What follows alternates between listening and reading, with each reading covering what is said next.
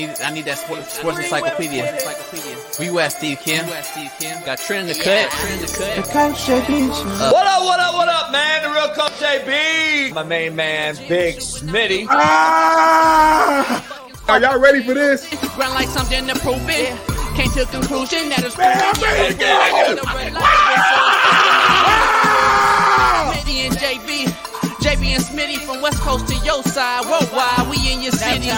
Keep it 150. We never change what's happening. Hurdle Lincoln. In any metric, Coach, you cannot have Russell Wilson in your... Nick gave me my first offer. Like, you got to have that store. You got to be marketable. Hockey, football, baseball, then basketball. Oh, I love this fucking show so much, man. Are you mixing light and dark at 11 a.m.?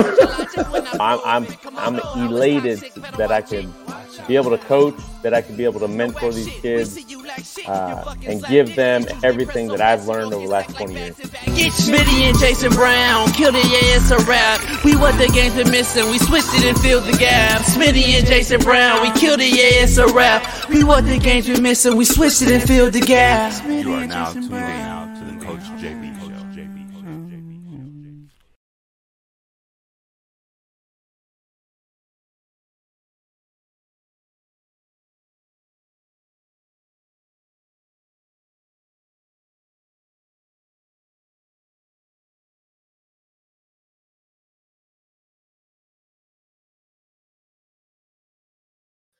What up, man? The real Coach JB coming at you live with a proud new sponsor of the Coach JB Show with Big Smitty, and that is Factor.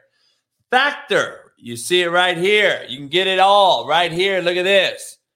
Tropical fruit, ready meals. Hey, I'm doing it myself. It is no joke. Now that we're in the thick of summer, you might be looking for some wholesome, convenient meals to support sunny, active days. Factor, America's #1 ready-to-eat meal kit, can have you fuel up fast with flavorful and nutritious ready-to-eat meals delivered straight to your door. You'll save time, eat well, and stay on track, reaching your goals. Too busy with summer plans to cook, but want to make sure you're eating well? Well, with Factor, skip the extra trip to the grocery store and the chopping, prepping, and cleaning up too, while still getting the flavor and nutritional quality you need. Factor's fresh, never frozen meals are ready in just 2 minutes. So all you have to do is heat and enjoy. Then get back outside and soak up the warm weather. Ready to feel your best while making the most out of your summer adventures? Stick to your wellness goals and premium ready-to-eat meals featuring high-quality ingredients such as broccolini, leeks, and asparagus. Treat yourself to 34-plus weekly restaurant quality options like bruschetta shrimp, risotto, green goddess chicken, and grilled steakhouse filet mignon. Ready in just 2 minutes. So head on over to Factor. Use my promo code JB50 and get 50% off. That's code JB50 at factormeals.com/JB50 and get 50% off. I'm just telling you right now, these right here are fire. And I'm just telling you, don't just talk about it, be about it. This is something JB and Coach Smitty and Big Smitty, Coach JB and Big Smitty endorse fully.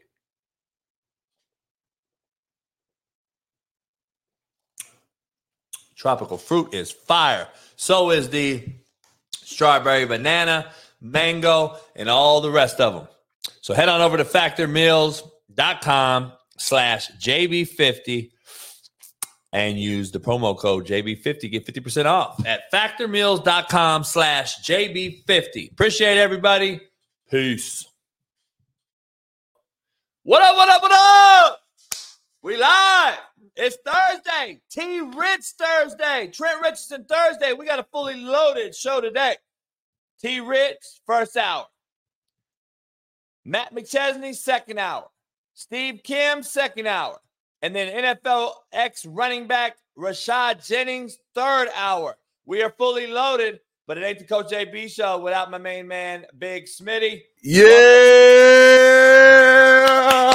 T-Rich Thursdays, baby. We back. How y'all feeling, chat, man? We about to turn up today. Big time guests, high energy. I got the salad, the bad salad, completely out of my system. I'm feeling 110%. My skin is glowing. My hairline is lining, and your boy looking like new money right now, JB. How well, you feeling? now you are, because the damn camera finally focused in on your big head. I just noticed the chat. I just seen the chat because I was talking to my TikTok folks over here. We got a few hundred people over here on TikTok. Much love to the TikTokers, even the BMKs in TikTok. You got to love your haters. They're our biggest fans. I didn't see you put 500 on the live fight. Don't get my boy Jeff Nadude. I'm just saying. Hey, I'm not gonna fight for very long, Big Smitty. If I had to fight a younger cat like you, 29, in shape, it ain't gonna be. I'm not sitting there trying to go the distance. Hey, I don't get paid for overtime either. So hey, I'm going for the knockout, quick and early. I think you're too nice. Like, I don't think you're ready for like the nastiness I'm gonna bring. You know what I'm saying? Don't take my kindness for weakness, JB. It's a switch. I'm telling you, it's a switch. And see, old school cats, Big Smitty. Let me fix your lingo. See, old school cats would say, "Don't let the smooth taste fool you." You know what I mean? That's what you should have said. But see, when you didn't say that, I already knew I got you. That's why I was going. Hey. Oh.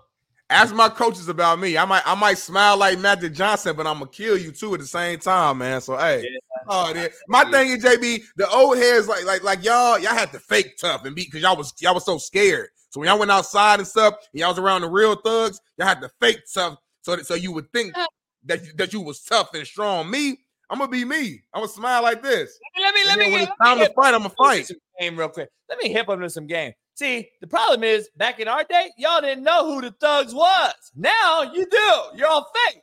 See, you didn't know a real one when you saw one. You were like, oh, that motherfucker might be real. Oh, I don't know about that one. He wearing a white tee and some reading glasses. That motherfucker kill people at night. Y'all are so soft, dog. It's crazy. Hey, we got a love show today, man. I don't even know how we're going to get any other talk in because, we got T-Rich Thursdays.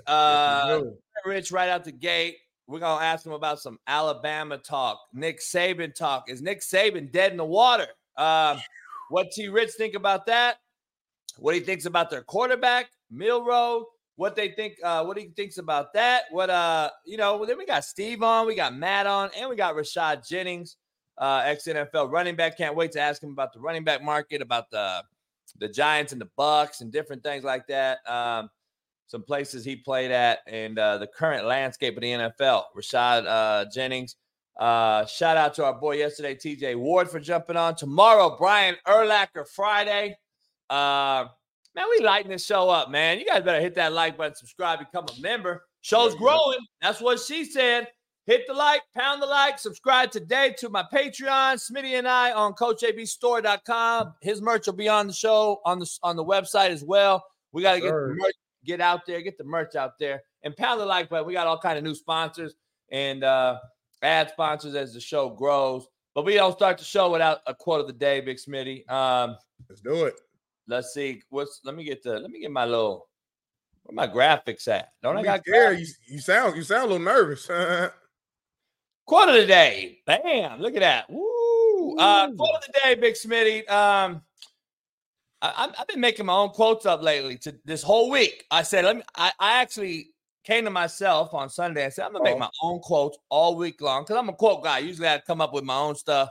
And I was like, let me do my own stuff this week. But anyway, quote of the day. Brought to you by betonline.ag. Use the promo code BELIEVE, BLEAV. Get you 50% off plus welcome bonus. It's Thursday Night Football. We got prize picks on our repping us. We got BetOnline. You better use all of them. Short, fast, skinny, and tall. They do it all. Tonight, Thursday Night Football, Vikings, Eagles. So we're going to dive into that in a minute. Quote of the day. Destruction allows for new creation. Quote of the day. I don't know if you guys know this, but a lot of you guys need to look in the mirror and maybe destruct your damn selves because you may need to recreate your damn self. Because I'm just telling you, destruction is the only thing that allows for recreation.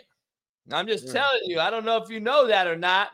If it ain't destructed, you can't create a new one. So They need to start over with your damn self. I've done it. Why not you? Shit. Contrary to belief, brought to you by Factor 75. Head on over there and get you new meal plan and some hellified smoothies that Big Smitty still hasn't got. I don't know why. Life is a book, Big Smitty. You write, not a movie you watch. Okay. You write your life. You don't watch it, just so you know. Other people watch it. You write it. Okay. Whole question, Big Smitty. Vikings or Eagles? Who y'all betting on tonight? That's the poll question. Drop it in the chat below. And we're going to get to some brass tacks, man. We're going to get some brass tacks today. We got a lot to discuss. We ended the show yesterday with a little controversial take. Young versus old, fire and water.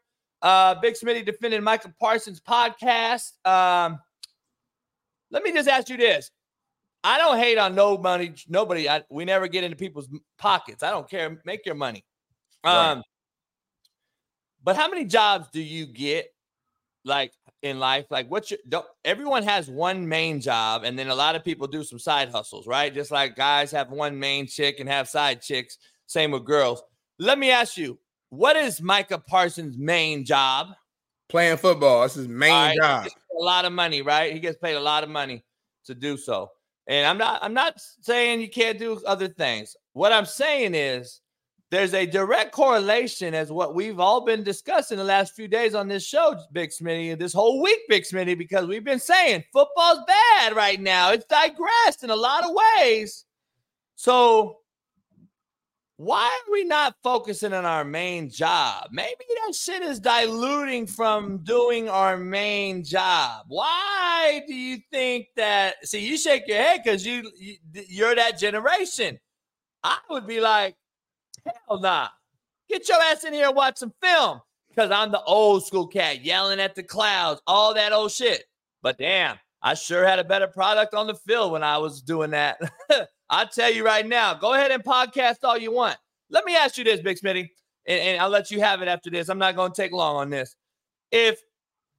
Doesn't it make more sense, though, that you did all these takes in the spring? Because I think your views would be better. I know it's right now, and I get it. You just played, but I would love to have content in the spring from Micah Parsons compared to right now while he's playing. I think the fans in Dallas would respect the fact that he was focused on winning a Super Bowl for the town of Dallas over doing a damn podcast. I'm just saying, I'd rather hear Micah in the spring bring up the real shit like the Kelseys do and be like, hey, man, Daniel Jones should have got out that game, dog. In the spring, not a day later. I just think you should be focusing on the Jets today and not doing a podcast. But that's me, Big Smitty. But go ahead. You can have it. We don't have all day to talk about it. I'm just giving you my perspective because I do think it's watered down, and I think these podcasts are a joke. If you watch the tape, ain't nothing watered down about Michael Parsons on that football field. The man balled out. So whatever he's doing off the field to prepare for the games, it's working. So if I'm an athlete and it's my free time, because my life is not 100% focused on my career, on football. Nobody is 100% focused only on football. So when I have some free time, I can read, I can watch TV, I can hang with my girl, I can go out to eat, I could podcast, I could do other shit. And if I choose to talk ball, that's all he's doing on his podcast is talking ball for an hour, whatever, however long the episode is. I don't see no problem about it. I don't see no problem with it. It's not like he's talking about relationships and all types of crazy. He's talking about the game, which means he has to watch the game and watch the tape in order to know what he's talking about. And I completely disagree with you on the timing. Even with our show, look at how our numbers have completely blown up from football season compared to how it was in like June, because it was nothing to talk about in the spring and the early summer. There's something to talk about every single day, every single week during the season. And if you're a current player, you have all the leverage in the world, because if you win, if you lose, whatever, you have all the insight and inner information that nobody else has. It's exclusive. And the Kelsey brothers, you bring them up, they still shoot their podcast now. They do it year round because they're making so much damn money. And I think they're like the number 1 or number 2 sports podcast out right now. But at the end of the day, they're doing it in season, out season. Travis gets injured. They come on their show. They break the news if he's coming back.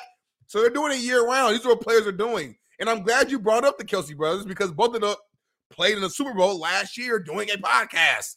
So obviously it's not truly affecting the play on the field. Everybody can do multiple things. I get it. There's some people who can only focus on one thing because their brain just doesn't work that way. But if you're a guy like Micah Parsons, who's one of the best defensive players in the league, who could easily win Defensive Player of the Year this year, and it's not affecting you on the field, go make your money. Come on now. Y'all know me. I'm about the players. I'm about making your bread. And to me, talking about football isn't affecting the main job. Me talking on this podcast right now isn't affecting when I go to Fox later on at all. There's two different things. So it's what it is. Man. I'm never going to agree to you, but I hear you. Of course not. Of course not. Hey, you know what, too, though? Like, let me ask you this. We talked about it a little bit a couple months back when we first started on the show. I've had this discussion with Marcellus. I've had it with a few people. And this is like, it sounds like a bitch take. Like I'm like, I feel like a bitch because I never like to use excuses as to why I'm getting beat out on something, right? Right. What's your take on the person with the big platform, the Stephen A's, the Ryan Clarks, the pivots, all those things? And I know your take on it, but I wanted to get your like rationale. Yeah. What's your take when the cat comes out like let's say a normal guy that has no name, Johnny from Walmart, and he starts a podcast? He has literally no shot at succeeding. Like, I'm not going to say literally no shot, but I'll say less than a 1% shot at succeeding in this space. When you have a Stephen A. who's world recognized and starts his own podcast, Ryan Clark starts his own podcast. Everybody's taking their huge name platforms and creating podcasts. Is it killing the average Joe's shot at doing a show or a podcast? Or do you think it's a dog-eat-dog world and man up? Yeah, I think it's a dog-eat-dog world and man up. Like, it's America. That's how it is in every single business. Like, the thing is, when you're just an average Joe, so to speak, or just a regular guy, whatever, in order for you to be successful, you have to do something extremely different. And we've seen guys like just YouTubers who have huge, platforms. The Beast or whatever. The Beast, perfect example. I mean, he's not like he's a social media star, but he's not just an actual star who had a big brand and took that and built this. Like, even the Paul brothers, the Jake Paul and them, like, we've seen a lot of examples of regular, everyday Joes, average guys who had to do something very unique. Now, is it harder? Hell yeah. Because if you already got a big name, like a Stephen A., people already come to your show, First Take or whatever, to listen to what you're going to say. So now if you're coming out with a podcast and you're promoting that, hey, on this podcast, I'm going to be all the way me, be all the way raw. I don't have to like sugarcoat nothing.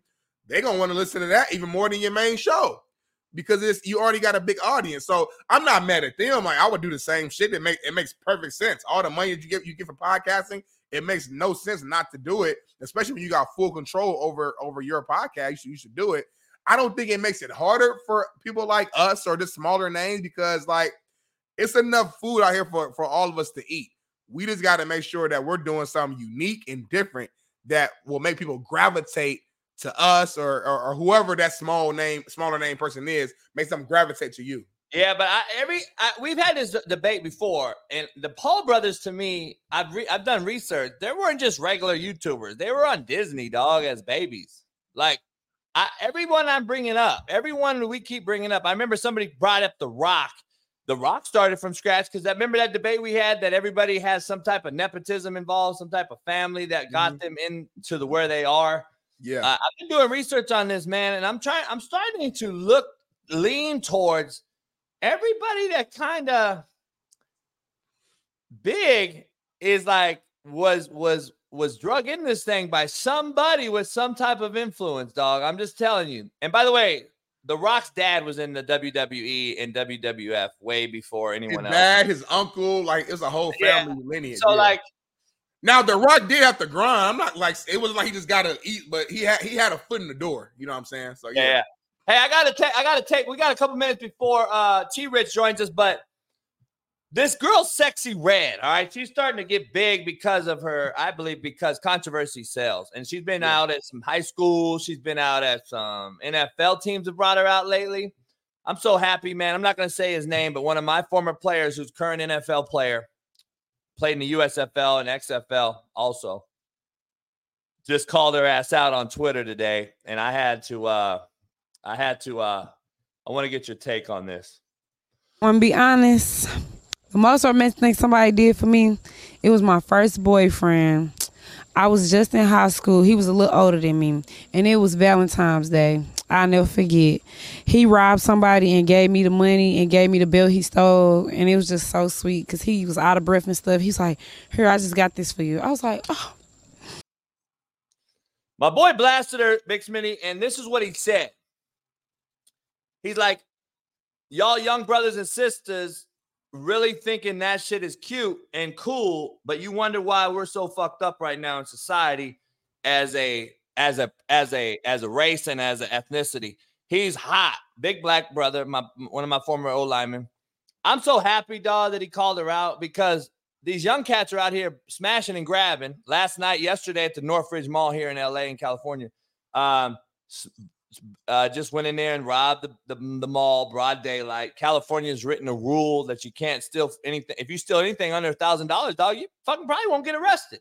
Like, I don't know what's happening, dog, in the world, but I'm the one that's always saying, as long as people that have influence keep spreading this message, you're going to have more and more drama. And I'm just happy that my boy said that shit and did it. I hit him up and he's like, Coach, shit, that shit you taught us. And I'm like, but damn, homie, we need more cats like you.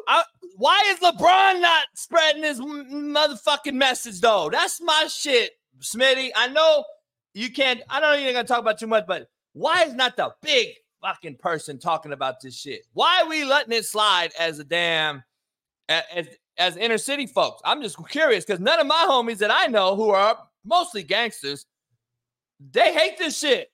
They're like, man, they're calling her out her name right now. I'm just telling you, I've talked to 3 people already this morning. They're like, homie, this bitch need to have her ass chin checked. And that's coming from gangsters. Now, I'm trying to figure out why we're letting this slide on the mainstream side. And that's the problem. Because nobody's listening to my 3 homies that don't have social media, who will peel your cat, by the way, but they also don't have social media. So they're not out there saying, Sexy Red, don't say this shit. But we need LeBron to do it. Or someone with a major voice. Where's Oprah at? I'm just tripping, dog. Is it me or what? I'm tired of seeing the kids that I've raised and coached do this dumbass shit because of a dumbass fucking broad like this. That's just my take. I'm kind of hot right now. Yeah, I hear you, man. And like, shoot, I ain't even prepared for this one, but I did see the clip online. And I mean, I just think it's a line between entertainment and reality. I do understand that, unfortunately, some kids are raised by entertainment and what they see online, and they'll see something like that, and they'll be influenced by what these people are saying. But we've had a conversation similar to this before in the past where I put the blame on the parents because at the end of the day, man, if you letting TV and the internet and the social media, raise your kids, influence your kids to that extent, that's a you problem, in my opinion. I've seen a lot of stuff growing up as a kid on TV and shows and movies, growing up in the hood. I've seen a lot of stuff that probably stuff I shouldn't have seen at such a young age. But one thing I will say is I had parents who told me what was right and what was wrong, and they put a fear factor into me to where I didn't want to disappoint them or do anything that could harm our family name. So although I saw stuff and, as a kid, you might be persuaded to do something or say something, I did not do it because I had respect for my last name and respect for my parents. So I can't really be that mad at Sexy Red for putting it out there because at the end of the day, it's not her responsibility to be everybody's role model. In music in general, not just hip hop, you can look at rock music, you can look at country music, the blues, etc. They talk about a lot of crazy stuff that maybe, that young people should not live. Anybody should not be living their life like, people talking about rock stars talking about destroying hotel rooms and doing all types of rages and taking drugs and doing all this, and rappers in the 90s, calling women out of their names and and talking about killing people and shooting people and all the different types of beasts we had with Biggie and Pac and just all. I mean, NWA when they split and Ice Cube beefing with with the rest of NWA, like, and I'm just naming stuff. Like, I'm just saying we've always in music in general, we've always had topics and things that people said that might be deemed as inappropriate, but we've always listened to it because it's just like that's just music. That's just the culture of what it is. It's not meant for you to live your life by it. These guys aren't teachers. These guys aren't your parents. So, you know, I'm not gonna get mad at Sexy Red, who's a entertainer, who's a personality, who's literally from the hood and who has changed her entire life by making this type of music and being this type of personality, whether you like it or not. From her box, her family standpoint, she has changed. She has changed her, but it's not her. Just like Charles Barkley said, she's not a role model. She's not a role model is what I'm saying. She's not. You're not really tripping on John Morant. You're not really tripping on Sexy Red. So you cool with these motherfuckers doing that shit. Like, I don't know. I can't do it, homie. Like, these cats can't. These cats are influenced. All right, let's break it down to brass tacks, as you say. Let's be real. It's stuff that we've said on this show, stuff that you said, I said on this show over the year that's not appropriate for kids to be listening and watching. Let's keep it all the way 1,000. We ain't got to bring it back up, but it's certain things that we said multiple times that if a kid was watching this show and they listen to what we said, it ain't necessarily appropriate for them to be saying or doing or talking about. But it's not our job. Everything ain't for kids. Everything. That's why on TV back in the days they had parental advisory, and everything that you see online ain't for kids. You know, so my thing and listen, I agree with your take about letting your parents down, fearing them. And I agree. I say it every day. I'm like, man, have some nuts. Be your own person. I'm preaching that shit all the time. So I agree fully with what you said about parents and not letting them down and doing what others, you know, just because somebody does it don't mean you got to do it and follow them and jump off the cliff. I get all that. But these young cats are on their phones more than we've ever been before. They are more influenced more than ever before. So to combat the influence of bad, you need to combat it with the good. And only way to do that is have your big time facial figures like LeBron, Oprah, everyone else talk. They don't though. So all you see is bad. You don't see the good. That's my only take on it. I agree everything you said. I'm just like, dog, they're role models regardless of what we think, Big Smitty, regardless of what we think. And you know, there's less father figures in these homes right now than there's ever been. So, like, I'm just telling you, there is a lot of issues with it that. Let me ask you this thing, because I agree. What you're saying is right, but based upon what you're saying then, all entertainers should be thinking with the mindset that, hey, regardless if I want to be this or not, I am a role model. So therefore, everything I do, all my actions has to be in a respectful manner that's going to be appropriate for kids. That's just not real life, JB. It's never been that way. Never. I'm not saying entertainers got to wake up saying that. I'm just saying when something happens, we are so reactive, Big Smitty. You see it all the time. The Virginia kids got killed last year, and instead of being proactive. And I'm seeing tweets from the LeBrons and the Pivots and the Stephen A's. I want to see tweets more often that say, "Man, let's save lives. Let's not kill lives. Let's do this. Let's do that." Instead, you don't see that, Big Smitty. You see a reactive tweet. Prayers to my kings who just got shot down by guess who? Like, nah, dog. Start being proactive. Stop being reactive. We are so reactive now, and you wonder why we have so much young youth issues. Like, it is what it is. And listen, I'm going to be real. This has been happening since I was a little kid, Smitty. It's not new. It's not all new. Like, let's just keep it fair. It's not all new. We were knuckleheads too. You just didn't see it, right? You didn't see it on phones and shit. So we were hitting licks. We were robbing and stealing. I mean, that's just what it is. I grew up in it, but there was a different respect level. Like, we weren't robbing old ladies, and we was still opening doors for them. These cats, dog, are totally on another level. Like, social media has pushed them over the top because they don't have the balance. Right now, it's all negative on the phone. There's no balance with the balance that I'm discussing. Where's the LeBrons? Where's the thing? Because maybe one of those influences may deter some of these young cats and be like, man, I'd rather be LeBron than smashing and grabbing Macy's. But we don't see it. Let's use LeBron since we're using him as an example. Let's use him as an example. I mean, hasn't he done enough in 20 years to a kid should look at him and be like, I would love to be like LeBron? I mean, the guy has had a pretty clean slate. The guy does speak out in situation, whether it's reactive or not. It might be reactive, but he does speak out on it compared to a guy like Michael Jordan who purposely stays out of stuff because he wants to make the dollar. Respect, cool, do your thing. But at least LeBron's a guy, he is one of our big-time athletes that does speak out on stuff. He does do it. Now, we might judge how he does or when he does or he could do it better, but at least he's speaking out. He's saying something. So, like, I do feel like LeBron is an example of someone who is at least trying to give effort to use the platform to do something. At the end of the day, the main thing is the main thing, like you said earlier, though. He's not a philanthropist. He's not, he's not Malcolm X. He's not Martin Luther King Jr. He's a basketball player, and that's what he's going to do. But with that, he had used the platform to build a school, to do this, to do that. My thing is, every time something happens on social media, I don't think it's the job of just all the big names, people, The Rock, Oprah, LeBron, whatever, to just stop what they're doing and to speak out on every single little thing that happens on social media. Because if that was the case, every single day, JB, they would be having to go on social media and say, hey, y'all, this wasn't right. Don't do this. All right, on Wednesday. Hey, y'all, this wasn't right on Thursday. And it would just be because there's some bullshit that happens every single day.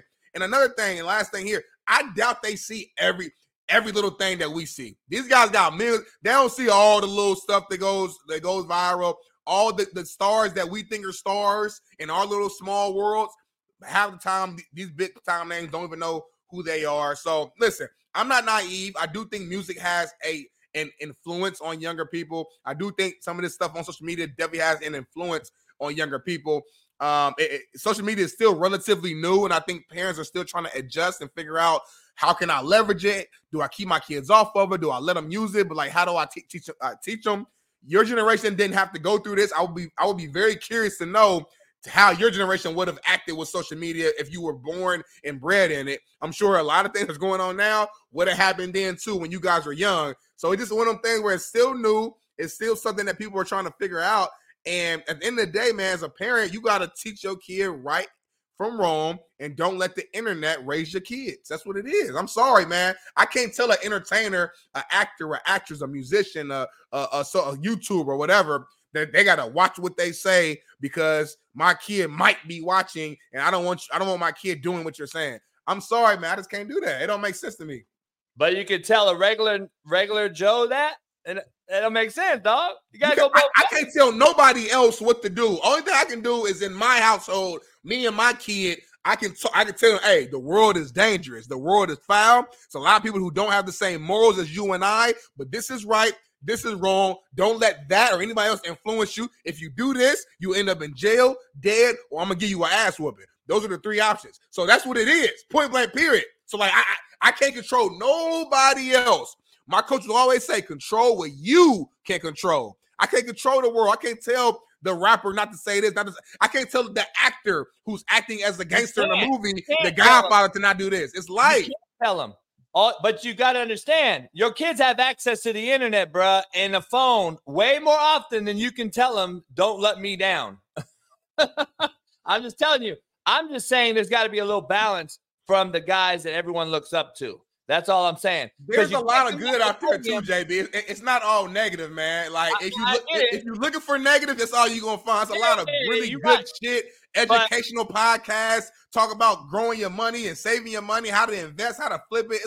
I watch all types of great shit. If you're looking for bad, you'll find bad. If your explore page is all negative, that's it tells you what you be looking at. So your shit should have a good balance. I agree. But you do know that it's recyclable a lot more than the positive. You see negative on the news. You see negative on social media. You see negative everywhere more than you see positive. That's just how it is. That's how it's the algorithm's pushed to do that because controversy sells. Right. You don't see the happy medium combatant is what I'm talking about. I want to see just a little bit of combatment, because if you can get on a podium like LeBron says that you just mentioned, and we'll move on. We got so much to talk about. Trent's trying to get in. He's having an issue. We got so much negative. Yeah. If LeBron does get on the podium and talk about blah, blah, blah, why? What's so hard about him talking about this? Hey, man, stop doing this shit. Like, all you got to do is 3 minutes. You're pushing your school, your soda brand, and your whatever brand you're pushing for sponsorship. It's real easy to just say, hey, dog, all eyes are on me right now. Stop with the bullshit. Like, it doesn't take long. You're already doing a promo for something anyway. So I'm just saying, I just would like to see a little more. That's just my opinion. I'm not saying they have to. They're not obligated. They earn the right to do what they want, dog. They're 1%ers. I say that all the time. I'm not going to be hypocritical, but I'm just saying. I think when you and I blow up and we become billionaires, I mean, we'll see how much, like, I know your character, I know my character. We're definitely going to speak out on certain stuff. We're not going to speak out on everything. I know we're not, but we'll see. We'll see. And people might come to us and be like, damn, JB, why do you say nothing about the shit that happened in Alaska? It was like, well, shit, bro. I only got so many hours in a day. I can't speak out on every. Like me, I'm not trying to become a Martin Luther King. I'm not trying to become Malcolm X. I respect the hell out of those men. But my day-to-day job, at least the mindset I have right now, isn't to be that. I'll speak out on things that really affect me and that I feel emotional enough about to speak out on. But I can't just speak out on everything every day. That's not my main job or my journey. And if I got to get judged because of that, it is what it is. Yeah, let's move on. I got to bring this up. So Stephon Diggs' coach was caught off record. Did not know he was being filmed. I don't know if you've seen this. I already told you that I know for a fact that there's some things said about him that he's not the most. I don't know how to say this. About the team. He's more about himself. That's just what I did a rant about. But anyway, this was caught off record yesterday, Smitty, from his wideout coach and an interviewer. I take it as kind of, it's a shady deal. Like, how do you know that this wasn't a setup? How do you know? There's so much to this, but have you heard it? So I saw the tweet. I haven't heard the video before you play it. But I thought it was a media member that's saying this comments, not his coach. It's not his full-time wideout coach. It's not the titled wideout coach on the staff. It is one of the runners that helps that guy out. One of the young guys, analyst guys, talking to a reporter. So okay. I think they're trying for stuff. I can't even hear it. You? That's real low. That's who they're trying for. Basically, we don't need to show it. I can't hear it. Basically, what the guy said was, basically, she asked him, like, so he tells you to F you and you can't do nothing about it. And he was like, yeah. And let me put it in context. This ain't the main wideout coach. It's a assistant wideout guy that helps him. And the media members talking to that person. The media member's not talking to herself, people. Yeah. So the comment that's like been trending everywhere. It says, he'll look me right in my face and say, F you. That's how he treats everybody. You guys you do understand there's two voices, right? There's a man and there's a woman. What I'm seeing, I'm not saying you wrong. I'm just telling you what I'm seeing right now from Dove Kleinman or whatever, who's pretty respected on here. He said Bill's reporter was caught on a hot mic talking badly about wide receiver Stephon Diggs. So I don't. And the original report is caught talking badly to a coach. The coach is the man that you hear in the background. So there's a man you hear she's talking to. The reporter is the female. She's talking to a man who's an assistant, and the assistant is saying basically he can run in and tell me to F you. So like, I don't know, man. I'm just like, I don't know how this gets leaked out there. He probably would be fired today if I was McDermott. But at the same time, it's like, dog, what are we doing? Like, how is this shit continuing to leak out there? Like, I would take all phones from people's buildings. Like, I wouldn't let phones be out there. Fuck that. I'm not letting the phone get out there. Yeah. I'm like, man, put your phones up. But yeah, I mean, I've been in those media situations because I used to cover games a couple years ago before the pandemic, and like, I mean, you can't tell the media people not to bring their phones. Like a lot of media people, they use their phones to do their interviews. I used to have my phone with a mic connected to it post game. What you wait till the player come by, and I would hold my phone like this while I'm recording and ask the player questions while I'm, Kirk Cousins comes out. I'm asking about Monday Night Football, so like they're going to have their phone. So from the looks of it, looks like another reporter had their phone on the down low and had it going, and they wanted to go viral. They probably sent the video to like TMZ or whoever and got a little $10,000 bag, and they just moved on from it. That's just against code when it comes to reporters. And I think that's bottom feeders, Big Smitty. We used to call them bottom feeders. Like these cats are parasites. They are bottom feeders. Like I can't stand a bottom feeder, man. Like, go earn your shit. Like, I just don't understand how you just want to see the demise of someone else. Now, and then this comes out, right? It comes out, and then I get blown up last night. JB, you were right. Diggs is a shitbird. Listen, I don't know if he's a shitbird. I don't know Diggs. I'm not there. All I'm telling you is from a buddy that coached him that he was more of an eye guy than a team guy. That's the reports out there. I don't know Diggs. He could be a great dude. All I know is there's definitely some things going on in Buffalo, and I can't wait to see it unfold this year because do they get it? They figure out how to right the ship, Big Smitty, or are they going to implode again and everyone's going to blame things like this that the media throws out there that, oh, he's not a good dude, or Allen, oh, he can't. Like, it's going to be something if the Bills don't figure it out. So, it's true, man. Task. I would argue, Big Smitty, we could do it today. Trent's trying to log in with his new mic, and it's fucking up his thing, so he's trying to figure it out. He said it's pairing right now. The thing is, Big Smitty, I would argue that McDermott may be the most stressed coach in the league right now. You could argue that, man. I feel like earlier this year we did like a hot coaches on the hot seat, type conversation. Man, I think McDermott has to be somewhere at that top. You know what I'm saying? The Bills for year after year after year has been one of the better teams in the league. Everybody projected them to make it to the Super Bowl or at least the AFC Championship, and they just failed to do that. Now you got all this noise. Stephon Diggs leaving camp, coming back. It's him and Josh Allen friends. Josh Allen, first game looking horrible, making mistake after mistake. He looks down and out after the game, saying it's the same BS as last year. And then now you see this, reporters or whatever the case may be, behind the scenes, audio's leaking. It's just like, after a while, I was like, why is all the noise with your team? Why are you not able to keep everything under wraps? Even if there's things going on, you got to be able to be a CEO of this thing and keep things under wrap. Everything's leaking, everything. So that has to go back to the head guy, unfortunately. And I get, as a head coach, only so much you can do, but man, you got to put some type of standard, some type of like culture around here that, hey, like, this is not what we do. If something leaks, it's a fine. I don't know, figure out something. But it's just too much noise. It's only been week one. That's crazy. Hey, your boy right here, KCBD, he said that the national media loves the Bills, though, and they go on a national press tour every year, hit the big shows every week. Are you shitting me, KCBD? The Queendom is the most recognizable fan base that are most fair weather fan base on planet Earth. And you're going to say Bills is now because you're a fan of the Chiefs? Come on, homie. You guys are fucking so entitled over there in Kansas City. God damn. You guys got blinders like Big Smitty got AR-5 blinders on. Holy shit. Here you go.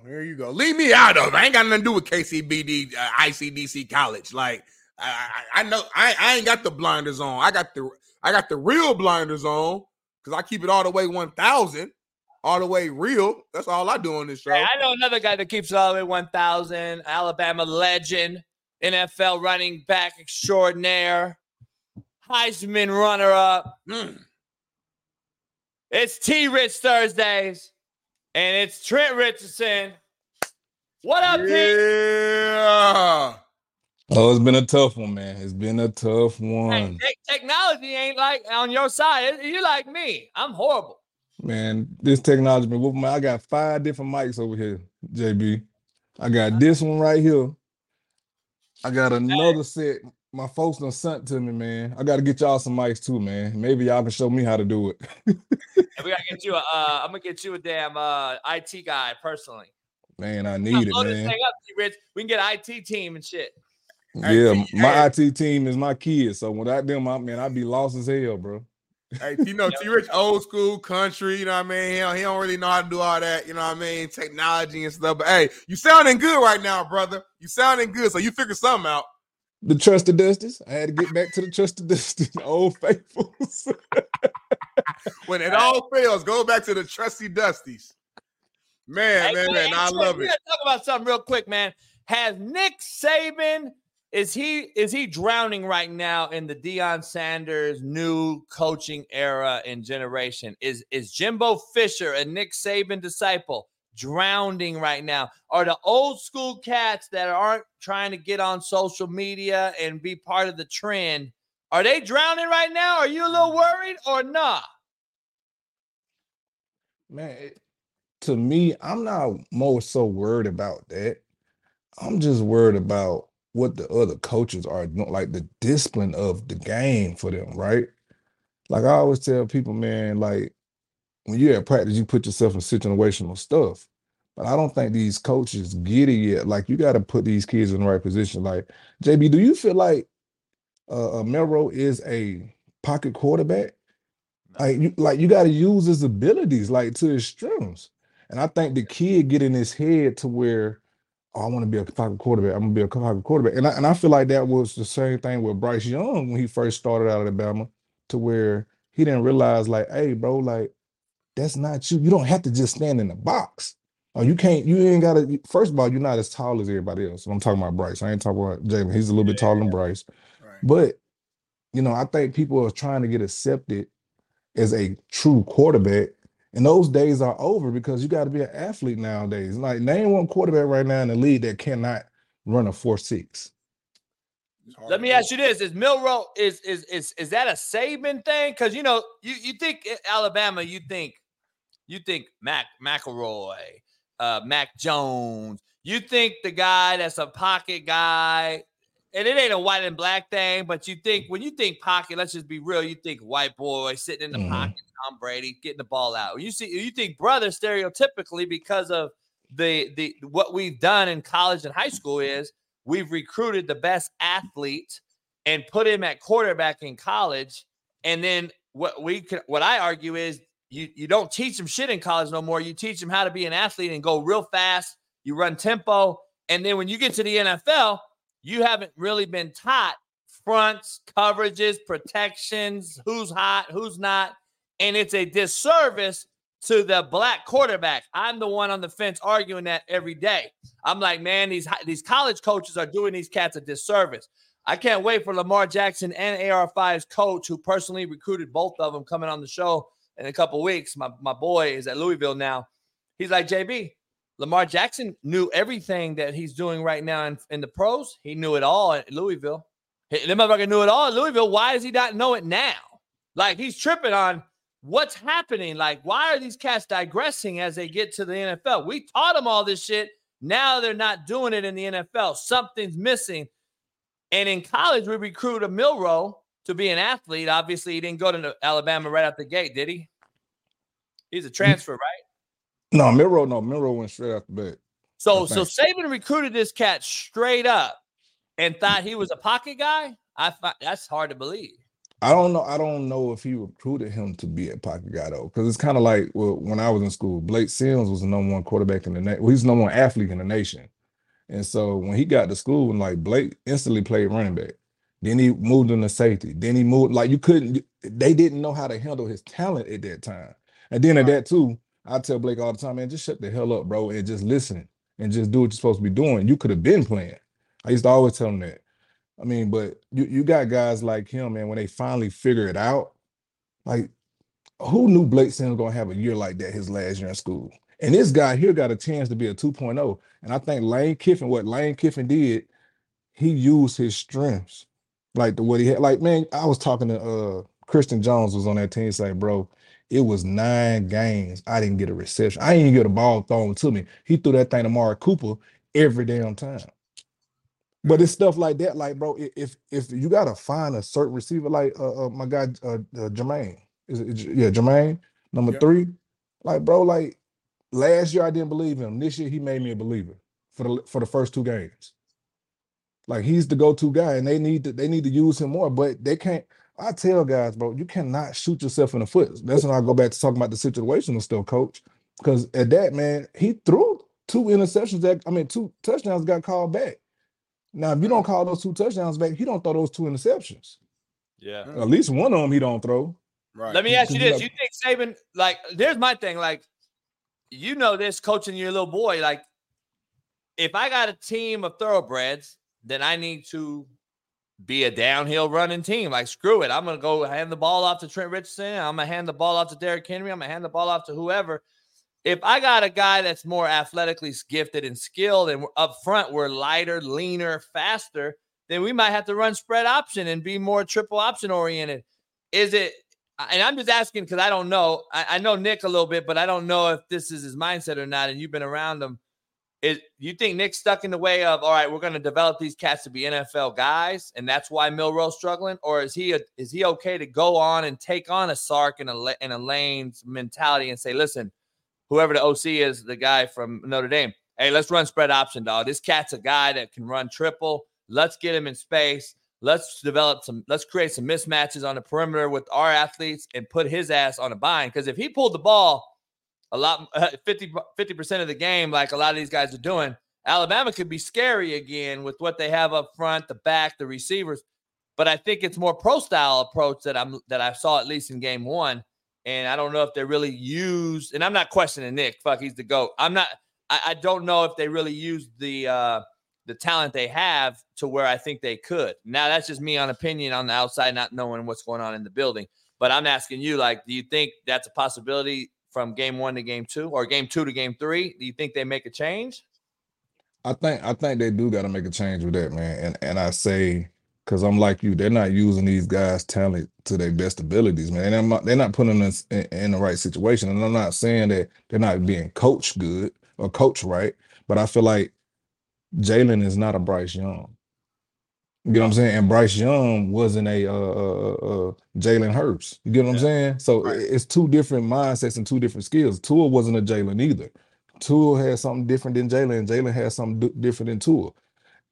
All of it's an it factor, but you got to learn how to get that it factor out of them too. Like JB, I done see you on the show and say, man, I F these guys. Man, I fuck these guys. I didn't put them in the right situation. I done seen you say that as a man and as a coach and as a leader.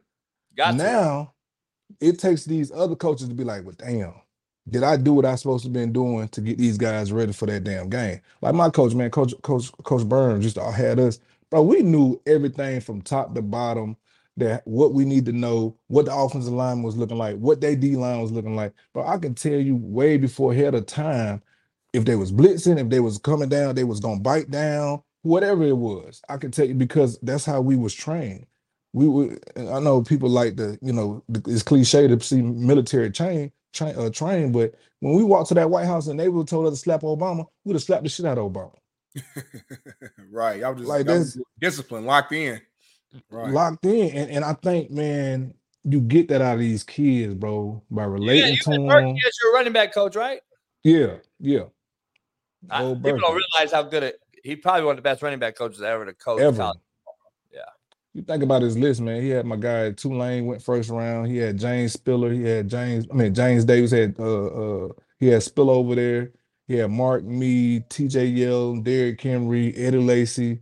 He had some Robinson that's with the Redskins now. He had what's my boy name out there in Vegas? Josh Jacobs. He had Josh. Man, he got so many, bro. Like people don't give him enough credit, man, for it. And he helped Saquon out down there in New York. But it's so many guys right now, bro, that this man got. But back to the topic, bro, like they got to put these kids in the right situation. And I think what you said in the beginning, he's going to drown off the not catching up with time just yet. And I think that Nick is a guy that got a lot of pride, but at the same time, like he's been the only coach around to this day that can adjust to these situations. Like when they came out with the spread offense and they went to, to Florida, then to Oregon, he caught up to it. Some type of way he caught up to it, but he had those gurus there too that he made gurus. He had the Kirby Smarts.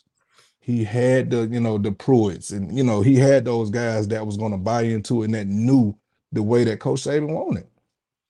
Let me ask you this straight up, Trent, man. You're an Alabama legend.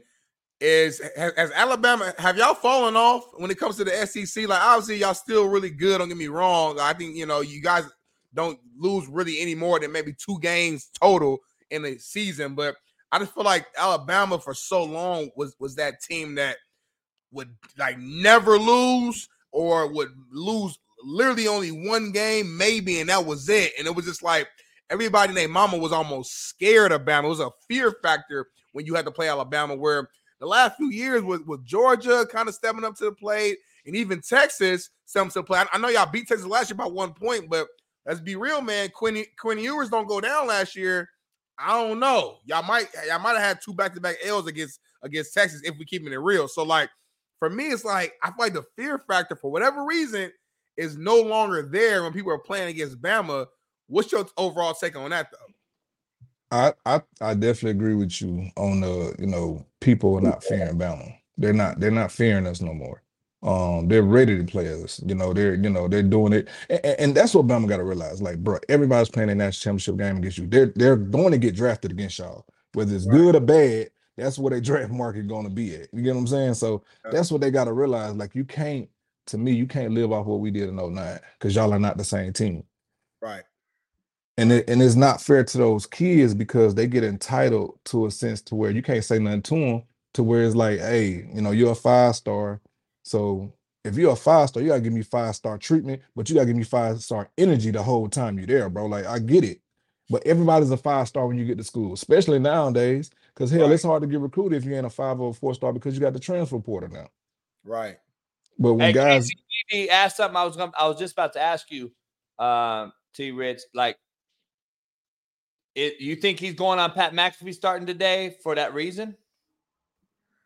To catch up with the trend, the primes, the social media where all the kids live at on their phone, like seeing Saban on Pat McAfee every Thursday now. You think he's like, hey, man, adapt or die. I'm not about to die yet. I'm ready to get this thing figured out, because I think he still has years left, because he's like Pete Carroll, dog. Like, these cats, that's all they have. And if they stop doing this, is he going to be content? You know him better. You've been on his fishing boats. Is he going to just go fish? I think not. Man, he gotta do something like this, right? To stay up with time. And Nick is smart. Like, Nick game plan everything, and his team is assembled to go out there and get the best. So go out there and put me in the best situation. Far from his media team to his agent. Think about this, man. What coach in the world do you know in college get them a Mercedes dealership in their contract? Like, come on, man. Like, everything is planned out and everything is, to a T. He haven't caught up with times. But when Nick said something about paying these kids money years ago, all of a sudden now these kids are getting paid. You get what I'm saying? Like, and that brought Nick to a different level, because when he said that, we need to go play for Nick Saban, because he's about players getting paid. And you talking about a parent like myself hearing this as a recruit, now I'm saying, getting your son getting recruited. Well, shoot, if he for them players, then what I'm gonna do? So now these kids seeing you on Pat McAfee show. Oh, he cool. Oh, he is catching up with time. Okay, he's still Coach Saban. You get what I'm saying? Right. And I think, Nick without football, it's kind of, to me, and I'm not, knock on wood, it's kind of like the Bill Bryant, situation to me. I don't see him doing without football. And if that, I don't see Miss Terry letting him in the house that long, because she ain't even used to him being there. You get what I'm saying? Yeah. On everything. Nah, hey, we got a segment with Weddle on Monday. We're gonna say Weddle's wisdom. T. Rich Thursdays. We gotta have the truth with T. Rich. You gotta tell me truth or not. All right, I'm gonna just say that all you gotta do is say the truth. Gotcha. Is it the truth or not? Sean Alexander is the best running back in Alabama history. Nah. Ooh, hey, you've had some great ones. You got Mark, yourself, obviously, shit. look Hey, at all Lacey. Yeah, it's great. Have good stand. I remember Sherman Williams. Like Sherman Williams was like a dude. So remember him. Sherman Williams. So many. Who stands out to you then? The most, like, exclude yourself, because in college, people could argue T. Rich was the best Alabama running back. Exclude yourself. Who stands out to you? Is it the obvious, or is it someone you're like, man, you don't even really know about this cat? It's tough, man. To not have myself in that race, right? It's keep it real, hey. If it's true, dog. Hey, the truth with T. Rich. Hey, keep it true. But it's tough, man. But you got to think about guys like Bobby Humphrey. You got to think about guys like Deuce Williams. Like he was I guess they just had him as an athlete, but they put him at running back and they put him at slot. Deuce Williams was doing anything. But Sherman was a dog too, man. But it's so many that came out of Bama. But over the last 15 to 20 years, right? I had to say, it's tough. Man. It's tough. It's tough. Say it, man, Trent. Hey, the truth with T. A lot of people like do comparisons with folks. You know, when you talk about the it's tough, man, but I don't think Sean is the best all around, because when I say all around, I think about the blocking, the how much was you getting the ball, how much of the offense were you? I think my last year in school, I was 60% of the offense. You get what I'm saying? So let's be clear, Trent. Let's be clear real quick, Trent. Are you saying that Trent Richardson is the best running back in Alabama history? Man, listen, that's for the people to vote on.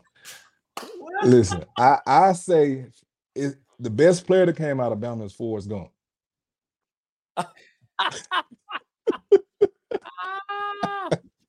Same answer. I respect it. Yeah. All right, hey, I got another one. The truth with T. Rich.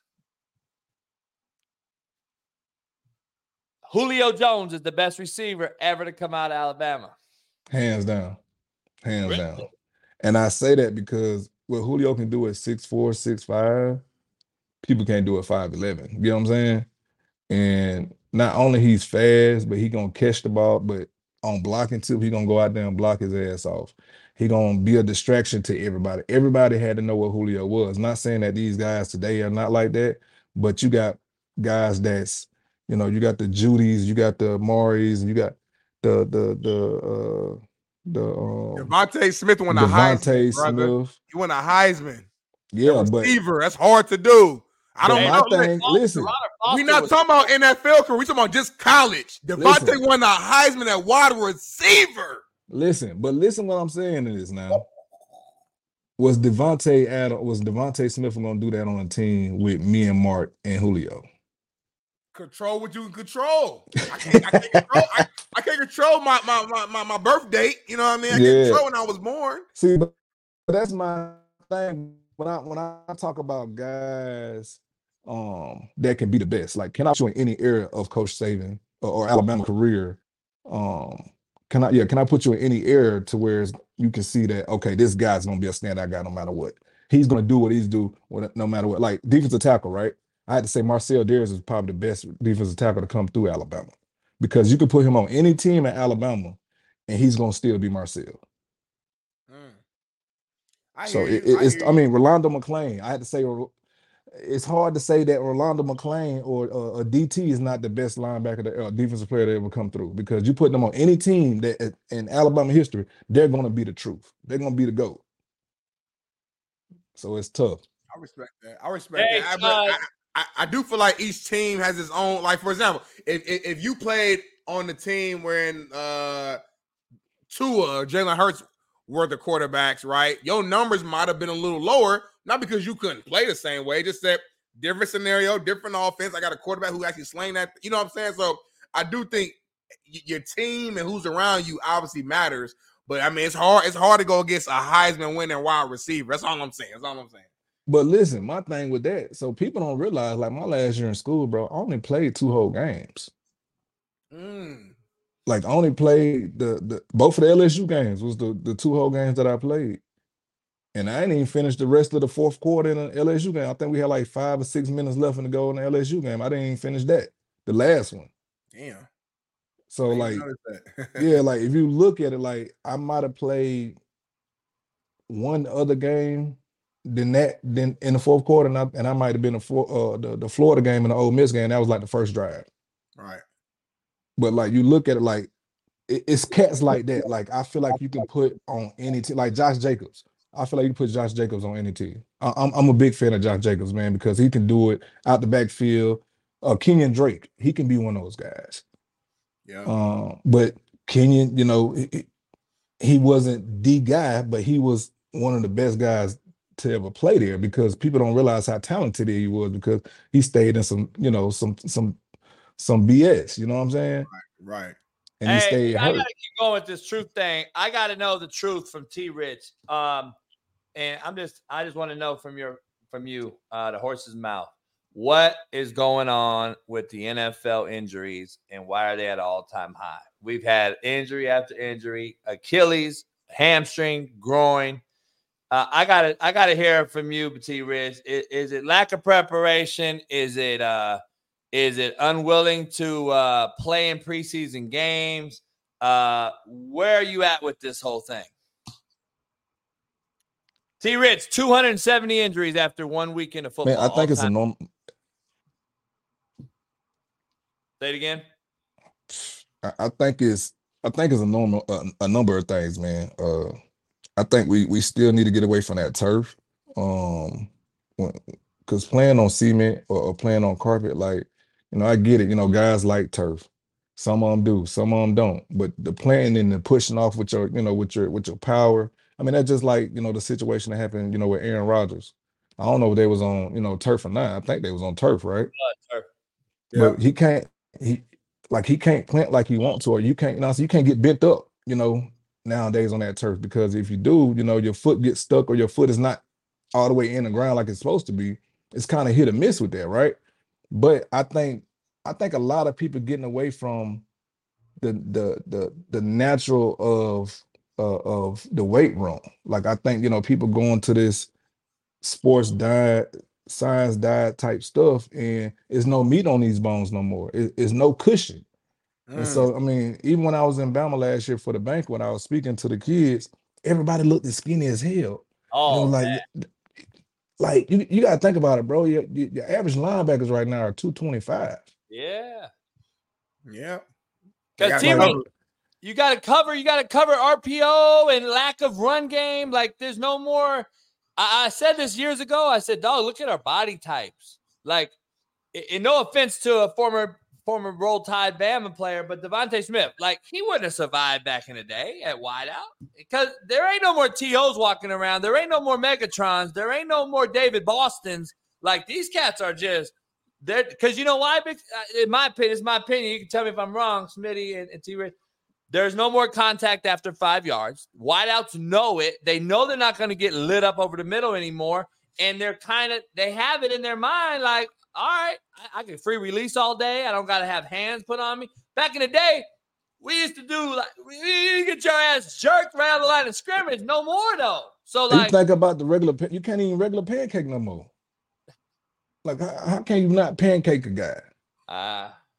It's. I mean, you think about it, man. You go from the chop blocking to the the what is it? The crack back, and you can't do that.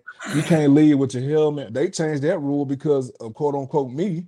You can't, that, but you've been taught that your whole life. You know what I'm saying? Like, I think the game is so watered down, man, to where these kids, I can't say kids, these young men out here, their body's not conditioned for it, man, and the camp practices are not the same no more either. Like that camp, man, JB, big bro, that camp used to be hell. Like you used to take your body through everything so you can be prepared for the season. That's just like the other day, man. My son was at practice Monday and they was doing a drill that they should have been doing for since this whole preseason, but we got a different coaching staff. So the same everything, that everyday grind, that grit that that we used to have is not there. So when our older coaches came back and he was out there, he put them through a drill. And my son going at it with the other most powerful player on the team. They both, you know what I'm saying? But now my son, and he done slapped him in the face when he blocking him, and his hand got stuck, or his hand some type of way, his thumb got broken. And to where it's like, I can't be mad because they need that shit. But if they would have had this in the beginning, in the preseason and all this other stuff, his body will be used to that. Like it's in shape for it. But man, the NFL right now, bro, is so washed down with everything. It's just like having a damn Sprite with extra ice in it. And now it's to melt it down, and you know how that shit tastes. Flat. Yeah, it's flat as hell. So that's why you don't put too much ice in tequila. That shit will water it down quick. I'm just saying. That's like real. There's outliers, T-Rich. Like cats in the chat are talking about Aaron Donald. Like there's outliers, but let's just keep it real. 90% of them are little cats now. They're sloppy. They're not ripped. They're not looking the part. They're sloppy. I don't understand that the league, T-Rich, doesn't understand this. Like that's what I'm confused on. And what I mean by that is we're paying them at an all-time high without results being thrown out there. Like there's no results. You're paying them before the result comes through, and it's like, I get it. You should be paid off what you're worth at one point, but then you got to deserve it at some point as well, right? Like, I gotta disagree with that part, JB, because football changed the way that they paying cats. Back in the days, a number one overall pick, a quarterback, or whatever, they was getting paid big bang. I'm trying to think of not like this though. Was it Sam Bradford? I think had a crazy ass. Yeah, contract. I know you about to say it. Yeah, and they changed the rules like because of that 73. shit. Because hold on, you got to prove it. So now your rookie deal, you're not really getting paid like that in your rookie contract. That's why teams are trying to win under the rookie deal of the quarterback, because they know after that first 4 years, now they're going to get the bag, which is earned because you played 4 years. So I got to disagree with you on that one, JB, at least on the football side of things. Well, that's a sucker bet.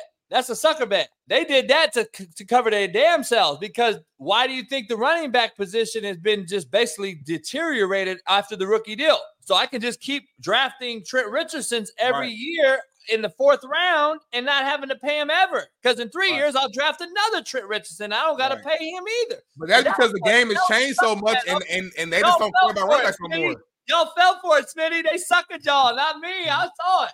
But that's just because the game has changed so much, and for teams, organizations feel like the running back isn't as important anymore. Unfortunately, you know what I'm saying? It just is what it is. I do think everything's full circle, and I've said it before. I do think it's going to take a team that's run focused to make it deep into the playoffs and show that, hey, you can still win this way. Now, will it happen? I don't know, but I think that's the only way that the running back market will kind of reverse and flip, because it's a copycat league. Everybody copies each other. So if you see a team like, let's say the Jets still makes the AFC Championship with Rodgers being gone because they utilize Dalvin Cook and Breece Hall, and they make the AFC Championship and they damn near win it all, teams will be like, damn, okay, so I ain't got to pay my quarterback $200 million or whatever. I can go get an average Joe, invest in my defense, invest in my running backs, and still win games. So but we're talking about quarterbacks, Smitty. There's a lot of other people that are being hurt by this. Quarterback's an outlier. Look at what's happening to the rest of the positions, though, when they made this rule. That's the part I'm looking at. Like, that's what I'm looking at as overall. That's why I continue to say the NFL's watered down as it's ever been. Because as a whole is what I'm talking, not just the position of quarterback, because quarterback going to get paid if they stay healthy after year 3, if they're any good at all. Right. So, I mean, they're not tripping. And now T-Rich, I got to ask you some more truth. Do you think that cats are hesitant to leave the college now and go to the league because some NIL deals are as big as rookie contracts? Say that again, JB. I didn't catch the end of that. Like, you think that college players now are more hesitant to get drafted earlier because of NIL deals being basically bigger than NFL rookie contracts? You think Caleb Williams really could come back next year? I'm going to tell you like this. Why wouldn't he? And I'm talking about me and speaking as, on the other side of this, and I've been through about X, Y, and Z, right? Right now, and we was just talking about this the other day, me and Reggie Ragland was on my show. Why would anybody right now that had the COVID years, right? Let's talk. When we talking about last year draft, like I was telling him, I was like, man, if I was, one of these guys coming out right now, I take that extra year because I'm gonna make. So say if I got 5 years of making $8 million a year, you're gonna make twice as much that you're gonna make on your rookie deal. And I know some people are like, well, why don't you just go to the league and get that rookie deal over with? Well, hell, you don't know if you're gonna get past that rookie year. Like you don't know if you're gonna make it to that second contract. So why would you want to rush it? If that's just like the basketball girl, like she said, I ain't in a rush to go to no damn league. I'm gonna get paid 2 or 3 times, five times that's more. that's a little different though. WNBA, they don't get paid shit. So she's literally making way more money. NFL, especially if you're a quarterback, you want to start your clock now because you know that second deal gonna be crazy. I feel like as a quarterback, at least you damn near could be losing money in a weird way from a longer term standpoint. The longer you take to get into that league and get into the league, right? No, I had to disagree. I had to be on both sides. I agree with you on that, but then my other side of me is just like, bro, like, nah, because shit, you go to a team like what Tebow got put in the situation, right? He took Denver to the playoffs, beat the Steelers, blase. Then the next year they trade him off and go get Peyton Manning, and it's never a Tebow story no more, right? Right. And so with that, Tebow would have made maybe $50 million in college. Right. Yeah. You get what I'm saying? Like Tim Tebow got 5 years, right, in college with the COVID year. Yeah. Think about that. Crazy. And you give him that changed the recruiting scene for Florida. That changes everything. So you got to put money in Tim Tebow's pocket because or Johnny Football, right? Right. You get a guy like Johnny Football, bro, that's gonna bring, and you got all money out there. Why would I go? And you just heard his story. Like he was saying that they was flat broke, and he was just making up stuff. Right. And so you think about stuff like that, bro. Like or a guy like Prothro. Prothro never got to play in the NFL, but he gave Alabama his everything. And when he got hurt, he still caught the ball, and his damn foot was almost chopped off. You get what I'm saying? Like Prothro would never see a chance to play in the NFL because of that. But that guy gave Alabama their all, and it's still Prothro jerseys around there, bro. And it's crazy because this young man never got paid to do what he's been doing that everybody else does for the rest of their life. I mean, for their career, football career. And so I think, man, with that, bro, like, why would I go rush to the NFL if I can make $8 million every year for 5 years? For 4 years. Like, why? I hear you. That's a good point. I think for me, it just depends on who you are. If I'm Caleb Williams, I am a lock to be the #1 overall draft pick. I'm about to make a shit ton I'm gonna make more money in the NFL than I'm making here in college. So like, I want to start my clock now. But if I'm a guy like a Tebow, who, let's be real, we knew Tebow couldn't really launch that thing like that. He was a good ass college football player. He wasn't no NFL quarterback, respectfully. You know what I'm saying? So like, a guy like that, I'm like, nah, I'm gonna stay here and maximize this because I don't know if my NFL career is gonna be that long. You know what I mean? But if I'm a Peyton Manning, or Andrew Luck, a guy who I know can play 15 years in the league, I'm gonna go ahead and go. But so what about this? Though, if I'm a Caleb Williams representative or an agent, and I saw what happened to Aaron Rodgers the other night, am I not like second guessing shit? I might stay in this collective at USC in Hollywood, and I might stick around another year, dog, because until this turf thing gets figured out and maybe some other thing, maybe I'm going to stay my ass out the league. Is that a process that you're thinking about as a player right now after seeing so many injuries, or are you like, this is what it is, I got to go? For me, I think I would let that's something to be thinking about, especially after the season, or when they get closer to the end of the season.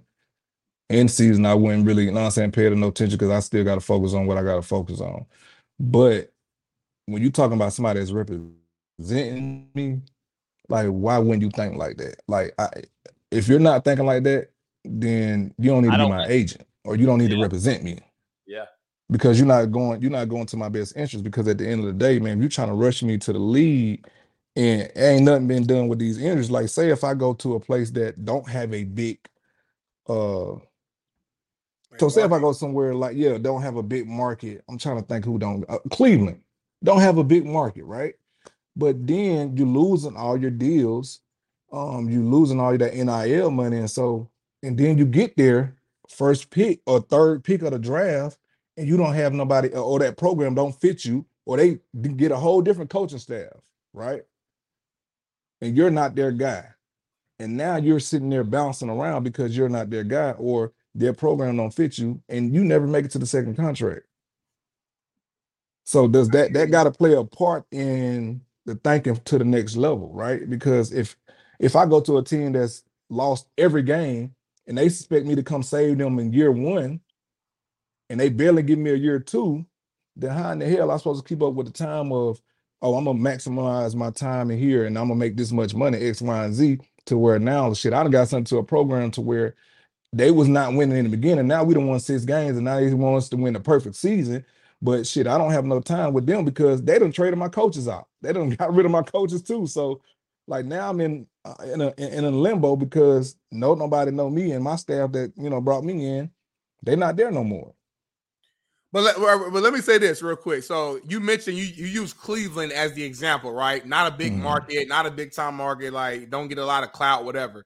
Let's use a perfect example. Baker Mayfield, number 1 overall pick, Cleveland Browns. Man made a shit ton of money in endorsements. We can't turn on TV without seeing Baker Mayfield on TV. So even in a situation where you're in a smaller market, you still are getting the bag off the field. Not even talking about the on the field money. I just looked this up because I just want to get a general idea of what the number 1 overall picks make, right? So I'm on Spot Track, a pretty reliable source. It said the projected contract for the number 1 pick in the 2023 NFL draft was estimated to be around $41 million in total value, with a signing bonus of approximately $26 million and a salary cap hit of $7 million. So these guys, you're talking about making $8 million a year for X amount of years in college. These guys signing bonus, which means I'm getting that right now. As soon as I sign, I'm getting this right now. I'm getting 26 M's right now. So if I'm Caleb Williams, am I going to stay at SC for another year to make $8 million? Or am I going to sign this, get the sign bonus, make $26 million right now just from on the field shit? Not talking about the commercials I'm about to be in, the endorsements, the bigger endorsements that I'm about to get now that I'm at a national stage, because more people watch NFL than watch college football. Let's keep it real. So, and then beyond all the money too, as a competitor, man, when we were all kids playing the game of football, what was the goal? To make it to the NFL. 1, because of money, yeah, sure. But 2, and probably more importantly, because I love the game. So now we're at a point now where I got a chance to be a top 10 overall pick, and I'm about to sit around and say, no, I might stay at USC because, bro, what? No, this is the dream. So I get it. I just feel like if you're a quarterback, you gotta get your bread. Who told you he's making $8 million? Who said he's making $8 million? Who said he's making $8 million? No, that's the number I threw out there because I know they were saying that boy from Tennessee. It was a Nico, the number 1. Nico $8 million. Yeah. Yeah, he was making 8. I just threw it out there. But no, I'm saying I know for a fact that he has, I think, Fanatics. He got AT&T right now in college, right? He got Fanatics, AT&T, United Airlines. I think the NIL valuation is around $3 million, which is 4th in college. That's crazy, right? He's 4th in college in NIL. I want to play a game before T-Rich get out of here. If I were the college football commissioner, all right, let's play this game, Big Smitty and T-Rich. I got to ask you, I'm going to go first and you guys take it from me. If I was the commissioner, number 1, if you don't play in a bowl game for your team, you should not be able to return the next year and play another season. Number 1, that's the first thing I'm taking out. You got to play college football bowl games if you want money. If you're going to get paid and then shit out on your teammates and coaches and not play in the actual bowl game, I think it's foul. You should either go to the league or not be able to come back to your respective team. I would add that into the bylaw if I'm the commissioner of college football. And B, if you transfer before the year is out that you got your NIL deal, you need to pay it back. That's just my opinion. And I believe coaches, if you leave after promising kids you're going to stay, you need to pay back the money that school paid you as well when you go to the new school. So, because I'm tired, dog, there's no repercussion. There's no sacrifice being made. Like, everyone's getting the bag without ever understanding that, hey, dog, there's a real world out here that might hit you in the mouth. Like, I just don't know, T. Rich, why no one holds their teammates, their brothers. We like to call them homies, brothers. There are ride and dies. There are soldiers. No, they're not. If they're not going to play with you when it counts, how you call them your brother? I don't get it. But that's just me yelling at the clouds. Go ahead, Smitty. Well, you said a lot there. The first thing you said was, just for clarity, if a guy doesn't play in a bowl game, they should not be able to return next season. Is that correct? Yep. My question for you, though, is simply when a player sits out the bowl game, it's because they're declaring to the NFL anyway. So I don't know too many players, and I could be wrong. Please correct me. I don't know too many players that will sit out the bowl game, but their intentions are to come back next season. If I sit out the bowl game because I'm trying to stay healthy so I can prepare for pro day, combine, and go to the league. So I don't even think that should even be a issue on that one, right? Or am I tripping?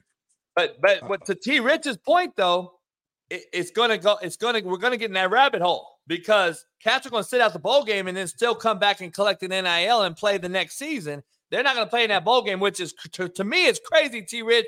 If you can play 10 games, why y'all can't play in the bowl game? Like, you're gonna get hurt in that game. That's the game y'all are worried about. Well, real quick, JB, you know what messed it all up? Jalen Smith, Notre Dame linebacker. He was amazing in college, freak athlete.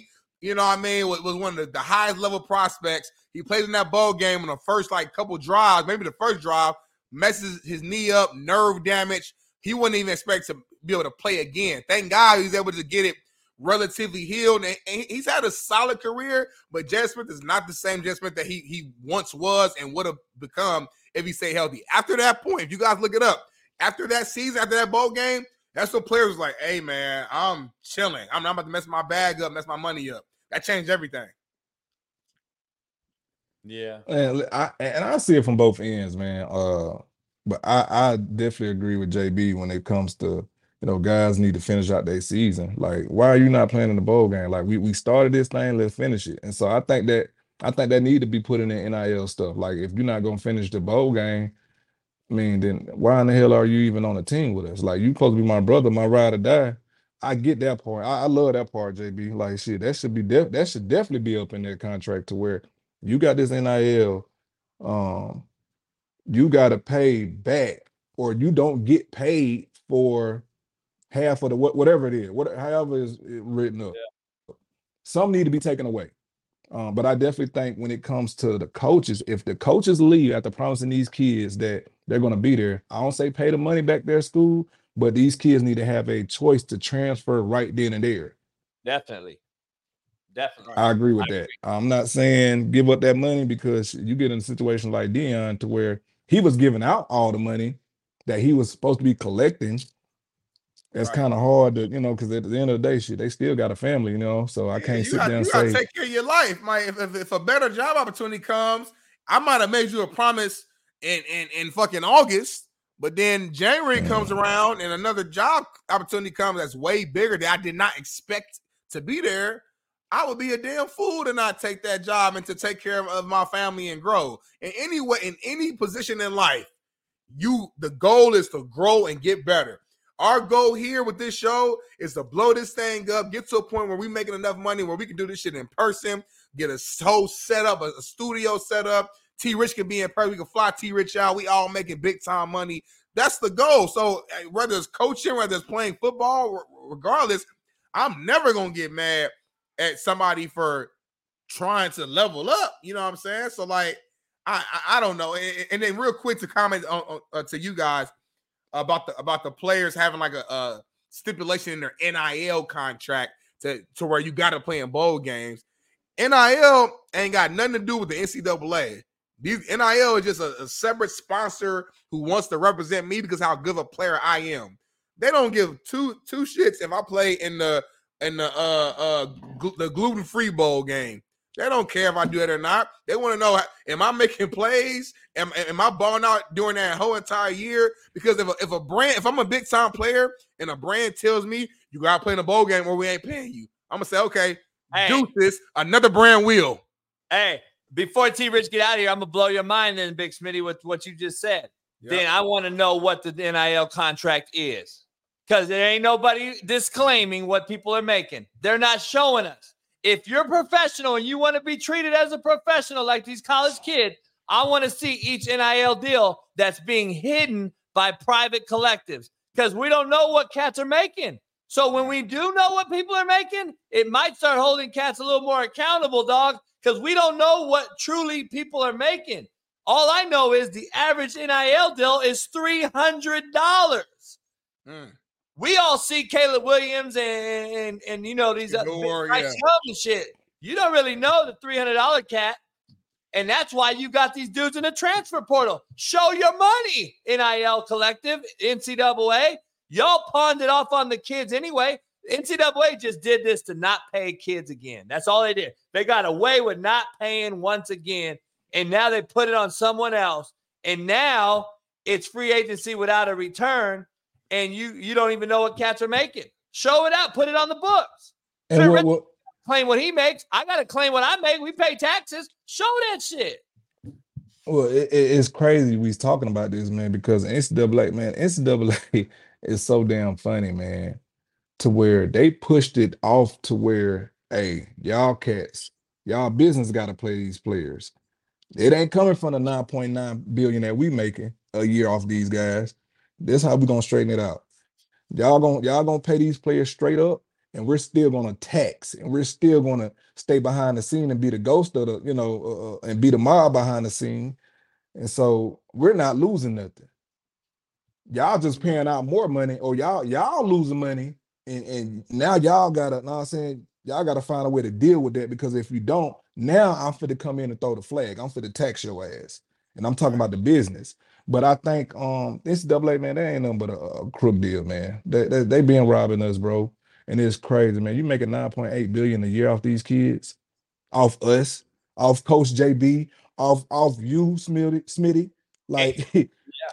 And you're going to suspend Harbaugh, the coach, and you're going to suspend Chase Young, the player, for buying his girl a flight to a bowl game. Like, it's going both ways now. Like, they're just getting over on everybody. That's why I do believe in less than 3 years, I think the NCAA will be gone, at least from the big-time programs that are going to branch off. Like, the SEC is going to become, I believe, like the Power 5 South, and then you're going to have the Power 5 North. I believe the Big 12 and the Big 10 will be one. And then I believe you'll have the ACC and either come with the SEC, or you're going to have either 4 major conferences or maybe 5, but the rest of the schools maybe will be under the NCAA. I don't think the NCAA is going to be in that big one. And I think y'all, the SEC's Commissioner Greg Sankey, will be the commissioner of those 4 Power 5 or 4 groups of 4, whatever you want to call it. And that's what I think is going to happen. I'm just hearing too many rumblings that the NCAA is about to be abolished when it comes to those big schools, because the schools can get rid of them. They don't need them now anyway. What do they need them for? The NCAA ain't paying nobody. They're only fining you and suspending you. And they just deemed that kid ineligible, dog, from North Carolina. Yeah. Like, Taz Walker or whatever. Yeah. But the quarterback can go to 5 schools. JT Daniels, yeah. JT Daniels. So, like, I don't get it, dog. I don't get it.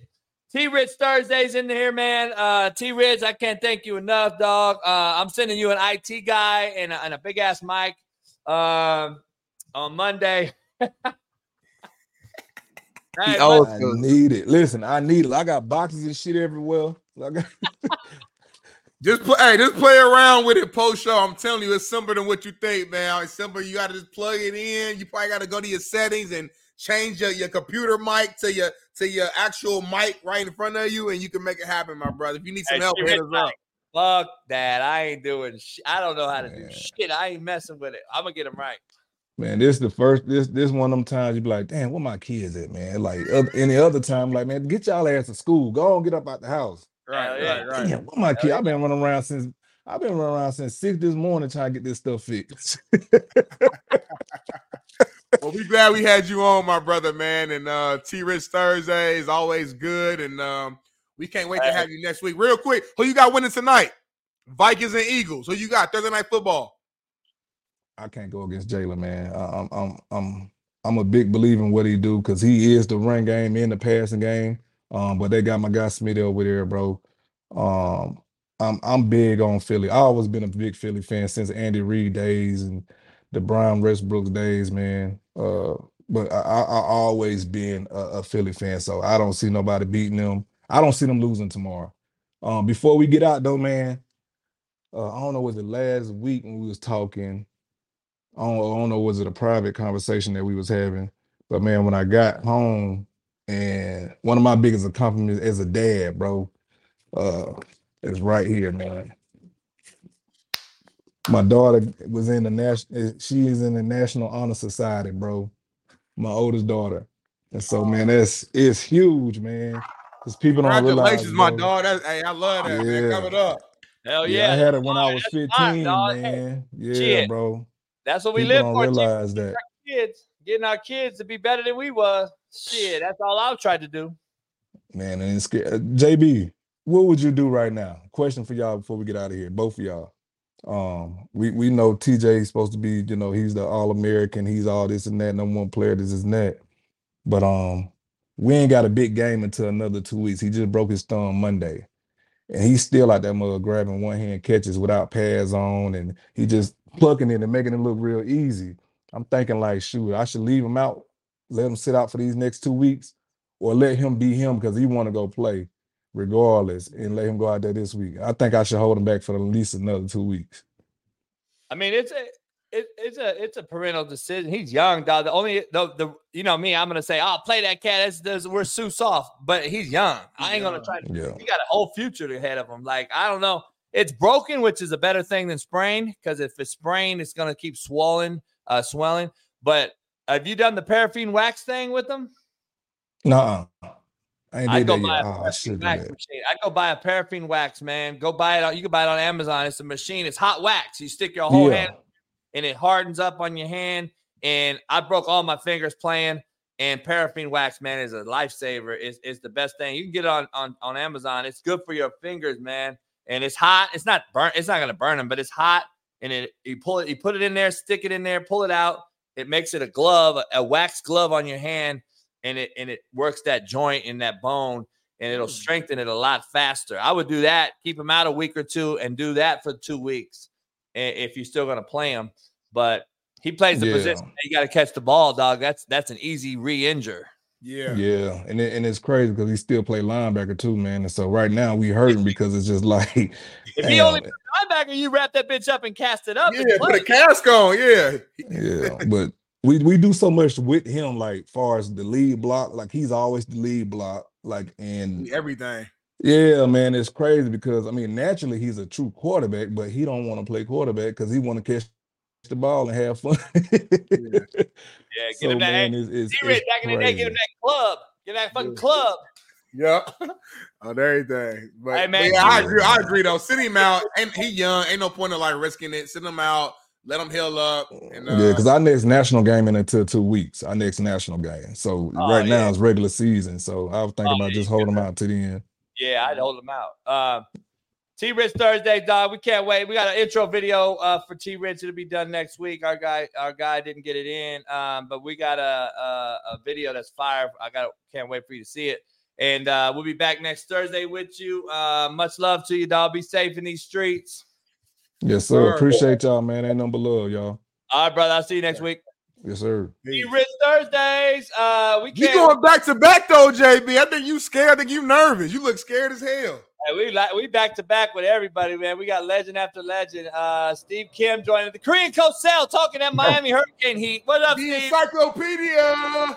Morning. What's going on, fellas? Hey, is Diggs really a shitbird? Isn't that a rhetorical question at this point? I mean, I don't understand where people say, well, he's motivating. Like Whitlock said, he's putting the pressure on. No, he's not. He's putting undue pressure. One of those interceptions, that deep post where he threw into like 3 bills, that was his way of trying to keep Stephon Diggs happy. Yeah. And we try to make everyone happy. You make no one happy. Exactly right, Steve. You've been coaching lately, Steve. Have you been? No, but Michael Irvin said something on his show. He said, I am sick of Stephon Diggs going, hey, be smart. Yeah, this Mensa member is telling someone else to be smart. But anyway, he's going to stop doing this to your quarterback when you know everyone's going to focus on you and your quarterback.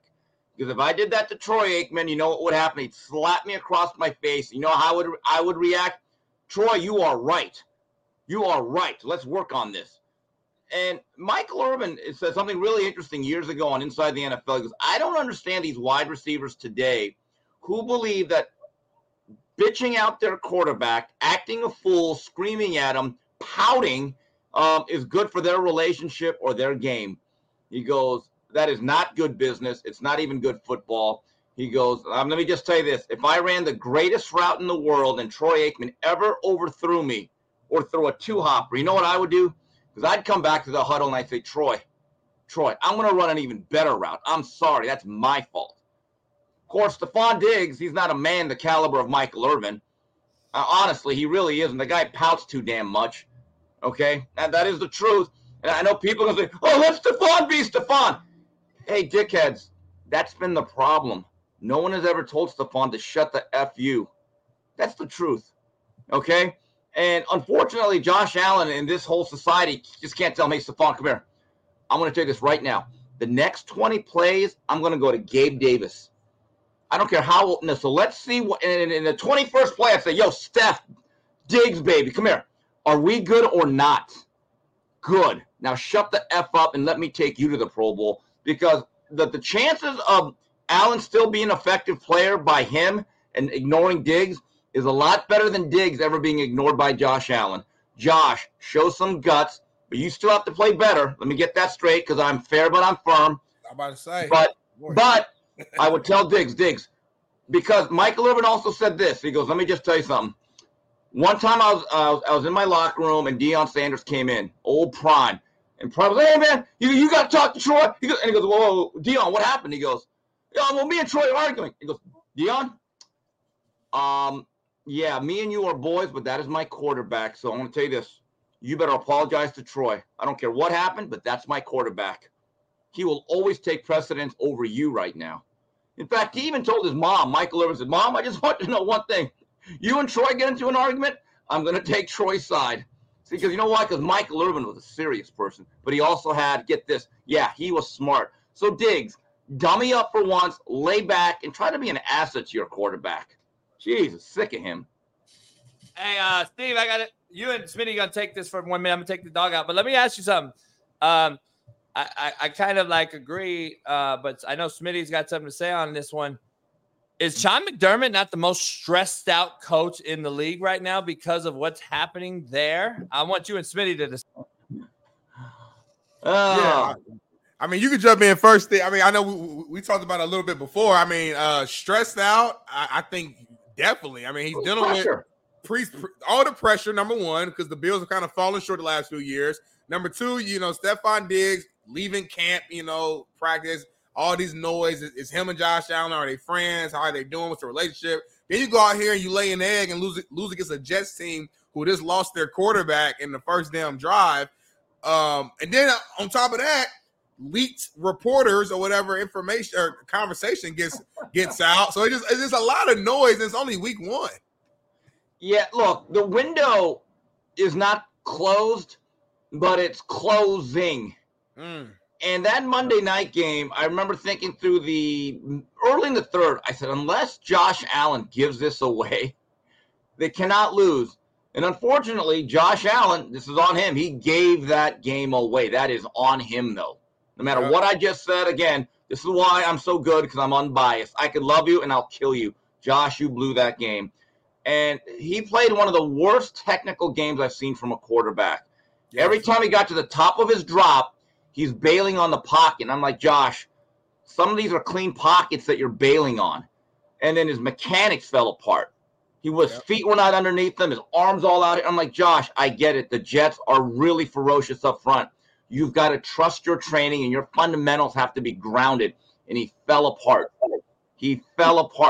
So, and some of the pressure's on Ken Dorsey, the offensive coordinator, because I don't know if he's been great for Josh Allen. And this is where having a running game would really help, because you could just settle down a quarterback by consistently getting into that league on 2nd and 6 or 5. And I don't know if they stay patient enough with the running game. And quite frankly, it's not like O.J. Simpson or Thurman Thomas is back there either, to be fair. Right. Agree. That's true. I agree. That's definitely true, man. And I don't know. I just saw Josh Allen's decision making just throughout his career, y'all. I mean, we keep it real. He's so talented. He makes a lot of amazing plays, but his decision making at the quarterback position has been poor. And we saw that at the highest level on that Monday night game. I mean, 2 of those picks, he literally just threw it down the field. Like, he just threw it. And it was 2 of the easiest interceptions. Myself, Steve, or JB could have all probably caught those picks ourselves because the way he threw it. So I just don't understand what he's looking at, what he's thinking, if he's getting nervous, if he's I don't know. It just doesn't make sense to me. And I'm sure that's leading to some of the frustration that you're seeing from the wide receiver. Well, yeah, you're right. You still can't showcase that on the field. But you know what, though? There's 2 words that Josh Allen has never understood and has not been preached to him enough. It's called check down. Yeah. And you could simplify, like you go deep to shallow. If the deep's not there, just dump the doggone thing. Right. Honestly, it's just really the safest, simplest way of quarterbacking is to consistently take the loose change. And also the way Josh runs the ball. I don't think all that's sustainable. He's a big, strong athlete. But, you know, we have to be fair about this. That style and the way he plays recklessly with his body, that is not really conducive to long-term success. Yeah, 100%, man. I mean, the guy's trying to hurdle people on the field. Yeah. I'm like, come on, Josh. And then he goes to the sideline. He's smiling about it. He's like, no, this is not smart. So we'll see, man. I mean, I wish the best for him, but I mean, man, it's hard to expect change when someone continues to show you who they are. But moving to tonight. I want to get your take, Steve. I did this yesterday. Well, you just cut off Smitty like an Asian driver, Coach. I'm used to it. I didn't know, man. Our mics are behind for some reason today, and I'm getting like we're way behind. I don't know why on my end, so it's on me, I guess. So I didn't even hear Smitty. I wanted to ask you a question. I talked about our coaching performances, top 5 coaching performances, top 5 quarterback performances from week 1. Smitty and I discussed it yesterday. I want to get into the coaches first. What do you think about my list right here? I got Robert Saleh at number 1, McVay going to Seattle and beating them without Cooper Kupp, number 2.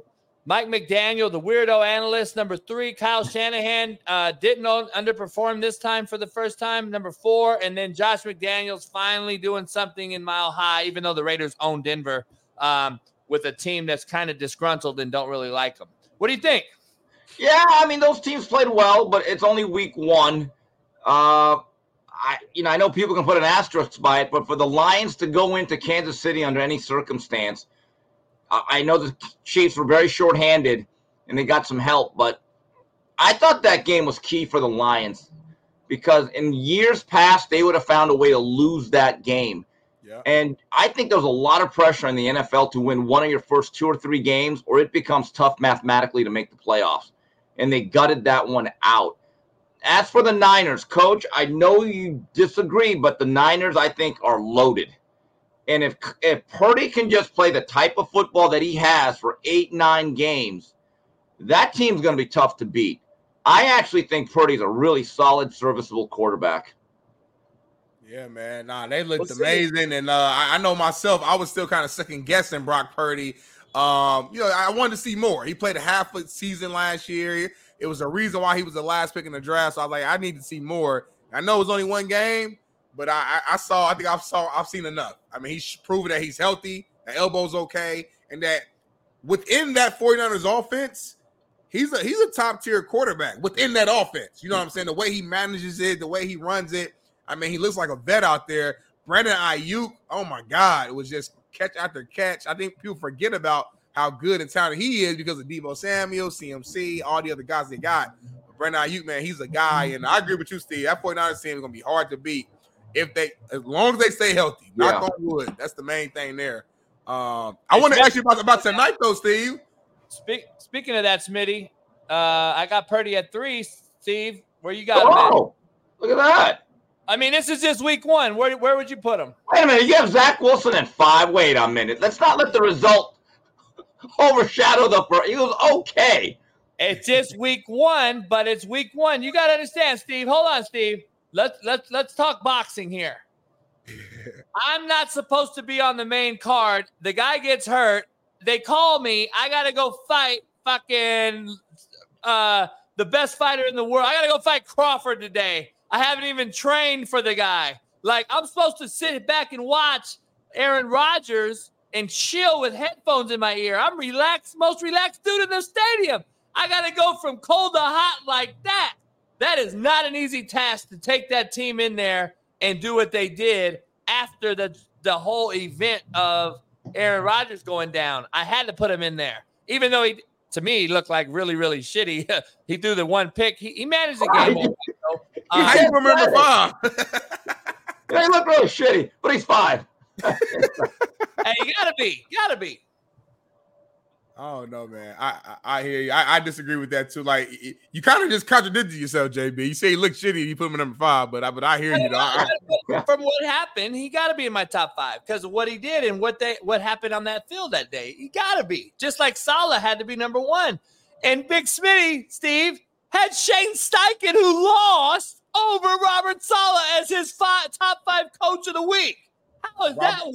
Shane Steichen did a hell of a job. If you guys watch the game before everyone laughs and and start, if we watch the game, Shane Steichen put together a game plan that allowed the coach to be in position to win that game against a very good, very talented Jacksonville Jaguars team that we all believe is taking the next step and is going to win the AFC South and it's going to do all this and that.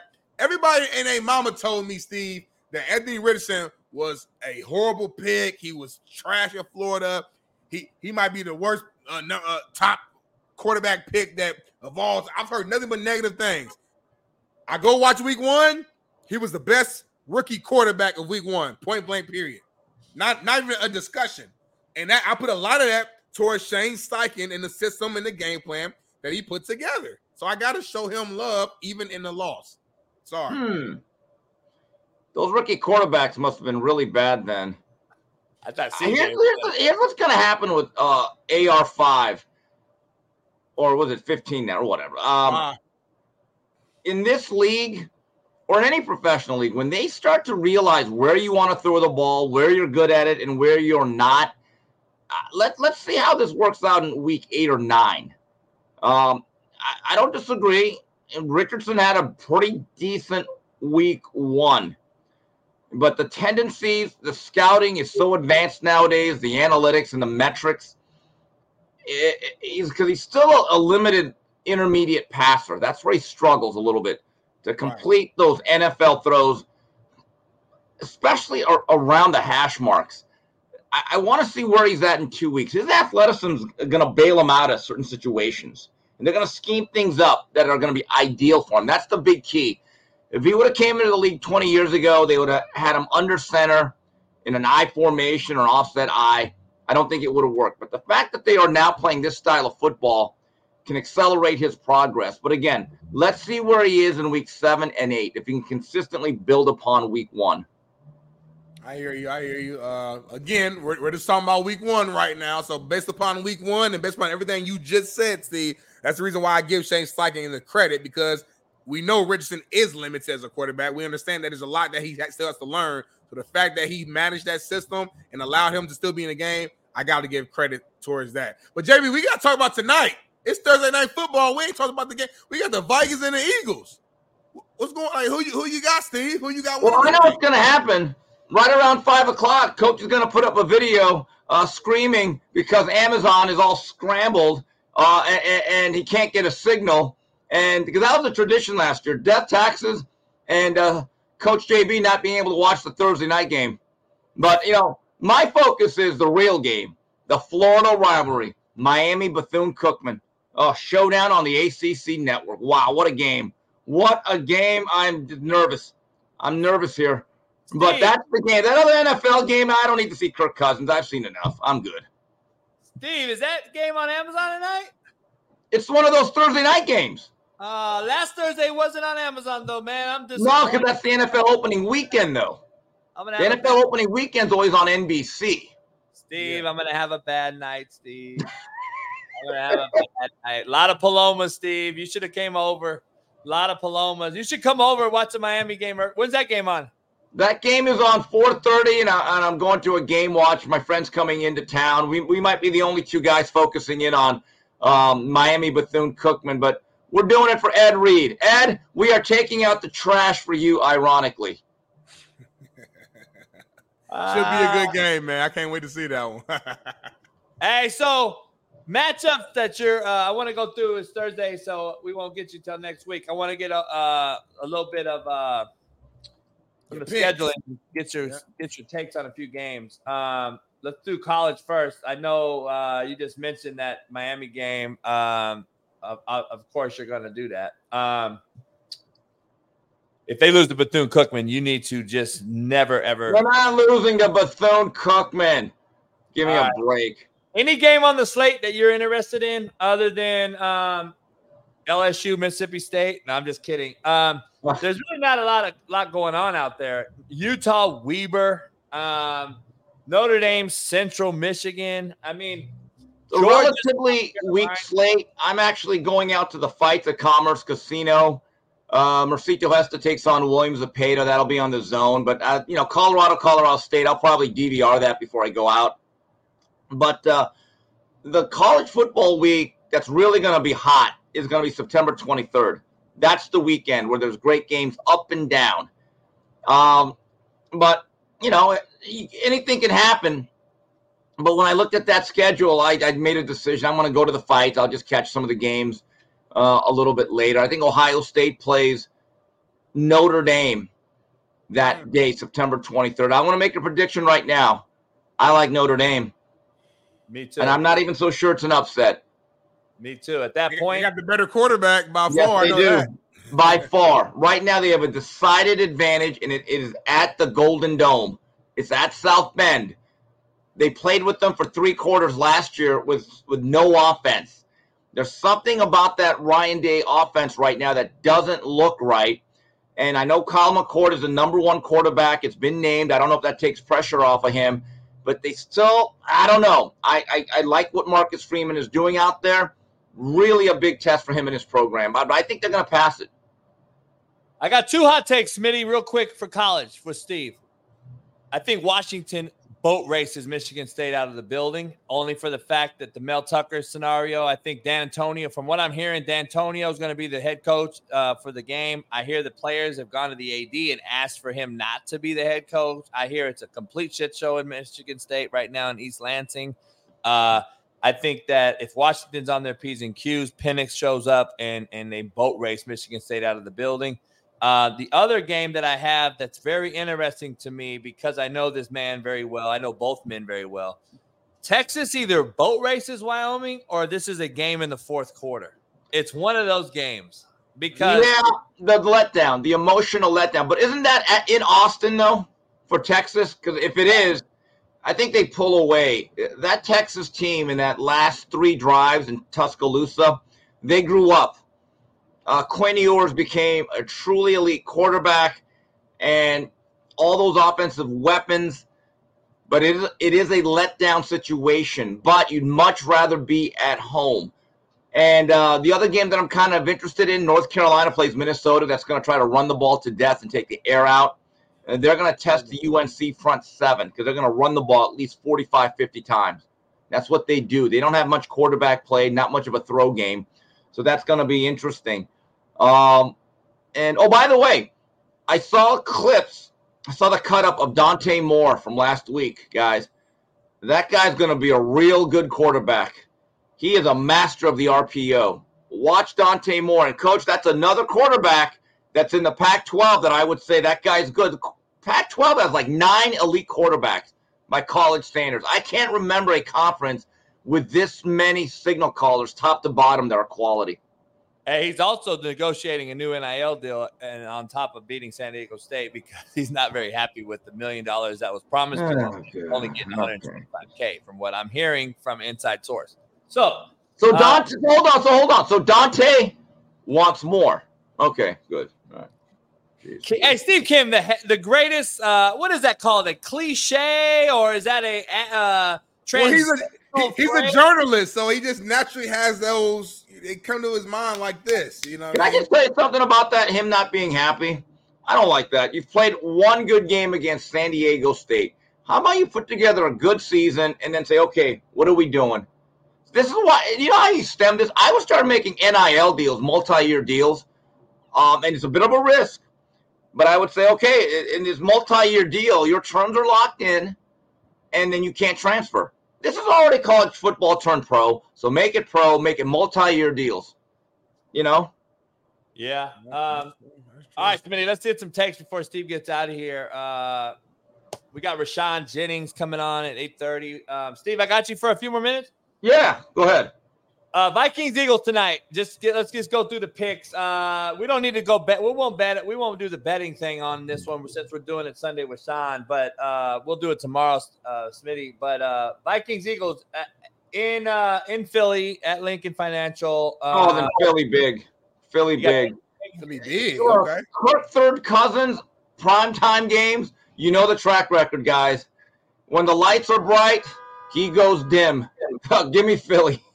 Let me ask you this. If you're a betting man, would you go over or under 49 points combined? I think Minnesota's pissed off. They're going to have to score some points tonight after the showing in Tampa, no? Yeah, but you know what's funny? We're still in the week 5 of the preseason.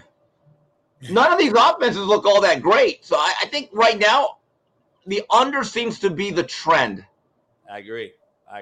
But then you could have a game that just explodes on Thursday night because it's Thursday night and they know they're going to be off 10 days.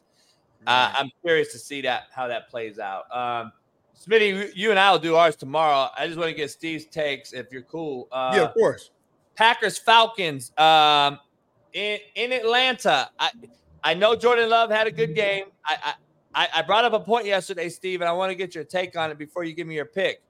I said that Matt LaFleur looks relaxed and comfortable in his play calling because he knows he can actually coach the quarterback and not have a guy come back and bite his face off by saying it's a shitty call, a play, give me something else, don't cut block, blah, blah, blah, and Aaron Rodgers.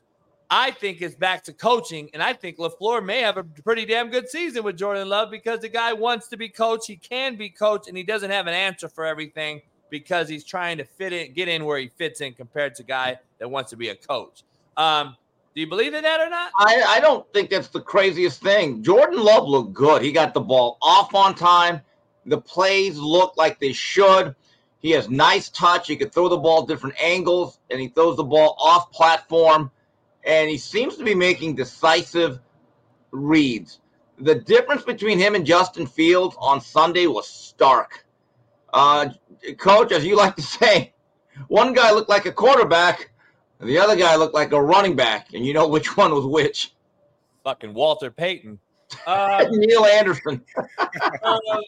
Gale Sayers. I like the Falcons, man. I'm going to be honest. I like the Falcons at home. I think they're going to humble the Packers a little bit, and if the Packers can go into Atlanta and win, then I'm going to start becoming a believer of what I'm saying in Love and LaFleur. But until I see it consistently, I like Arthur Smith, even though I don't like Desmond Ridder. I like Arthur Smith and what's going on in Atlanta.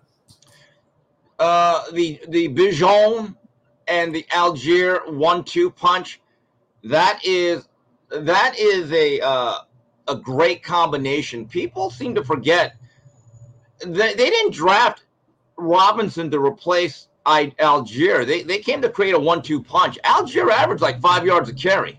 Yeah. That is excellent at that level of football.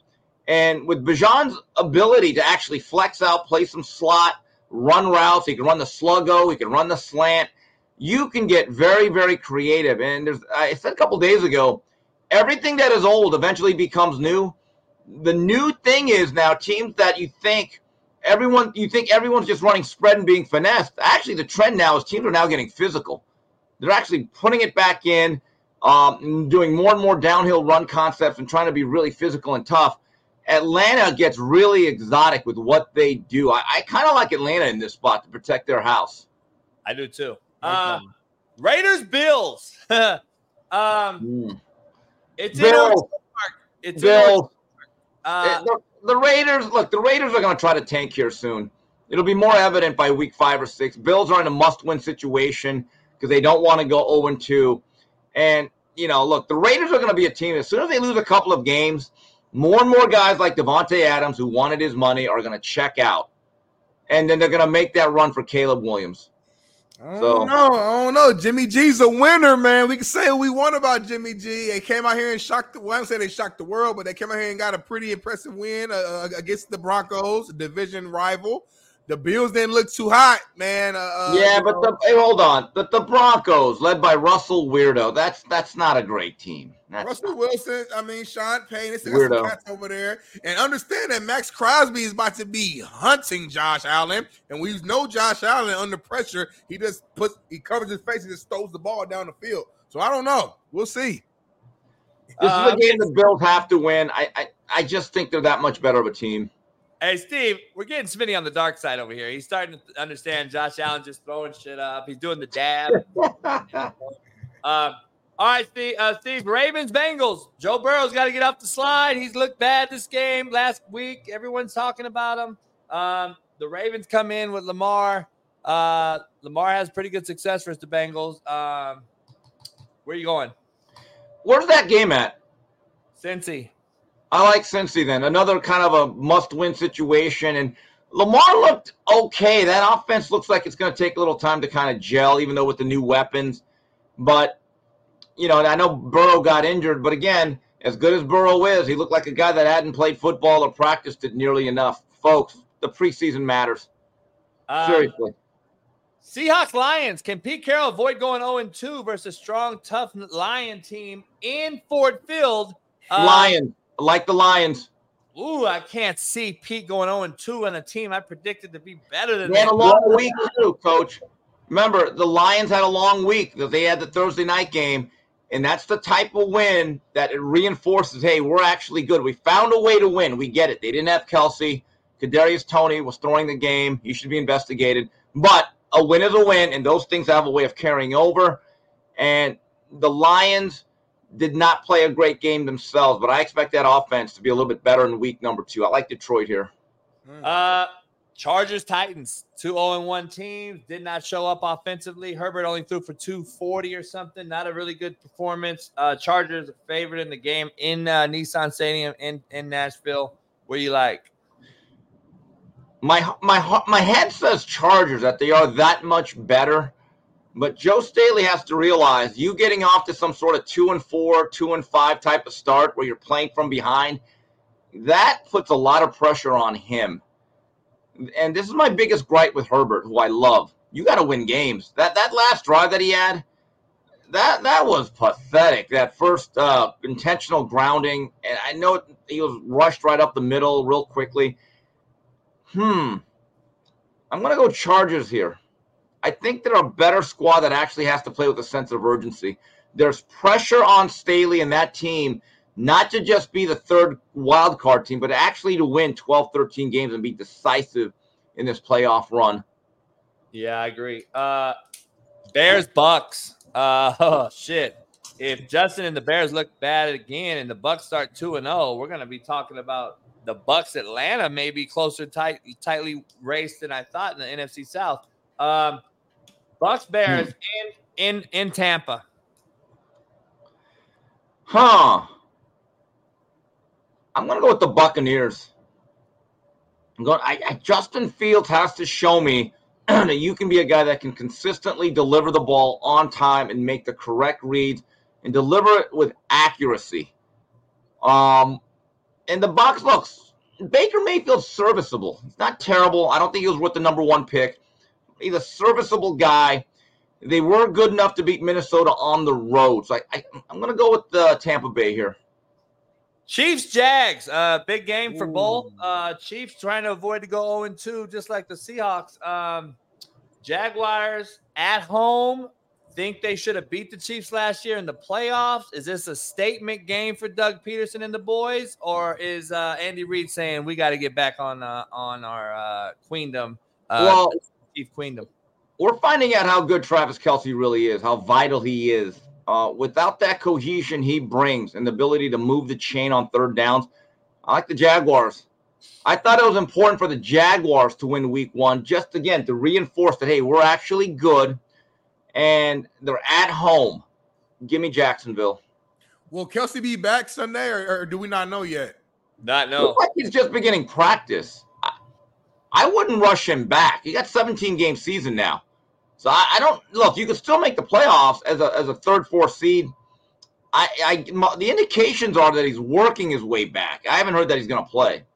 And then we know Chris Jones will be back too, though. So man, that's a tough one. I'm gonna still think about it. That's gonna be a good another guy that hasn't played football though. You know. We're going to Smitty's wheelhouse here, Steve. Colts Texans in Houston. Colts Texans. I think that CJ Stroud's going to outperform AR5. I think AR5 is going to struggle, and I think CJ Stroud had the best rookie performance in week 1. Smitty doesn't agree, thinks AR5 because he has blinders on. But having said that, who you like, Houston, Colts? This is the cold versus the flu. Both are pretty bad teams. I don't know. That's one of those games that just, I guess I would say the home team. Hey, why are you so encouraged in picking a team, Steve? I don't look. I gotta understand. The NFL is the NFL. I watch to watch. It's it's content. It's it. I don't really study the NFL all that much, to be honest with you. Hey, thank you, Jared. Kelsey's too worried about YouTube and the Kelsey podcast. Thank you. Here we go. All right. 49ers Rams, Steve. The 49ers own the Rams like the Rams own Seattle, like Seattle owns the Niners. It's crazy. How do you see this one? Niners big. I think they might be the best team in the NFL. I think that's a pretty simple one for me. I like the Niners here. If the Rams win without Cooper Rush again in Seattle and Frisco, what are we going to see? Yeah, Cooper Kupp. What are we going to see next week? Without Cooper Kupp. Giants, Cardinals. After week 1, those two may be two of the worst looking teams I saw. Giants, Cardinals in Arizona. I still like the Giants. I think the Cardinals are going to really struggle. They're probably a 4-win team. Look, Dable's job is to bring that team back. That thing snowballed on them real quickly when they got behind. When you play from behind against Dallas, they just come at you in waves. This will be a much easier game to navigate than playing a Cowboy team that's pretty damn good on both sides of the line of scrimmage. I like the Cardinals here. All right, the game, 125 kickoff game here on the West Coast. The Aaron Rodgers-less Jets travel to Arlington. Tough game for young Cowboys. Mormon Milf Hunter, tough game. I can see it 2 ways, Steve. I can see it a 9-6 ball game because both defenses just crush each offense and both quarterbacks play atrociously, which I could see happening. Or I could see a 31-21 game with Dallas being on top in this one because I don't know if Zach can score any points. I just don't know which way to go on this one. I like Dallas pretty big here. I actually really like what I saw to Dallas. And if they fall behind the Jets, Zach Wilson will start turning that ball over. I'm just telling you, Micah Parsons looks like he's going to have a Lawrence Taylor type of year. And I'm talking like maybe over 18, 19, 20 sacks.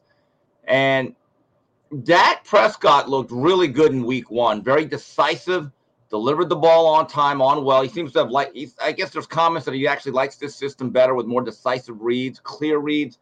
So give me Dallas here. I think Dallas wins this game by about 7 to 10 points.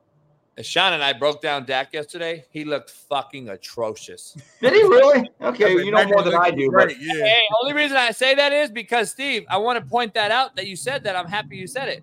The common novice fan, you're not a common novice fan, but the common novice fan thinks Dak really did a bunch of good shit. No, they blocked a field goal that changed the tide of the game. If you watch the game, Steve, we were watching it like, holy shit, he looked bad. He threw a corner route that should have been picked. He threw 6 balls that we counted this far behind the receiver. Well, that accuracy is an issue. That's the thing with Dak. And he had a lot of interceptions last year for missing 5-6 weeks.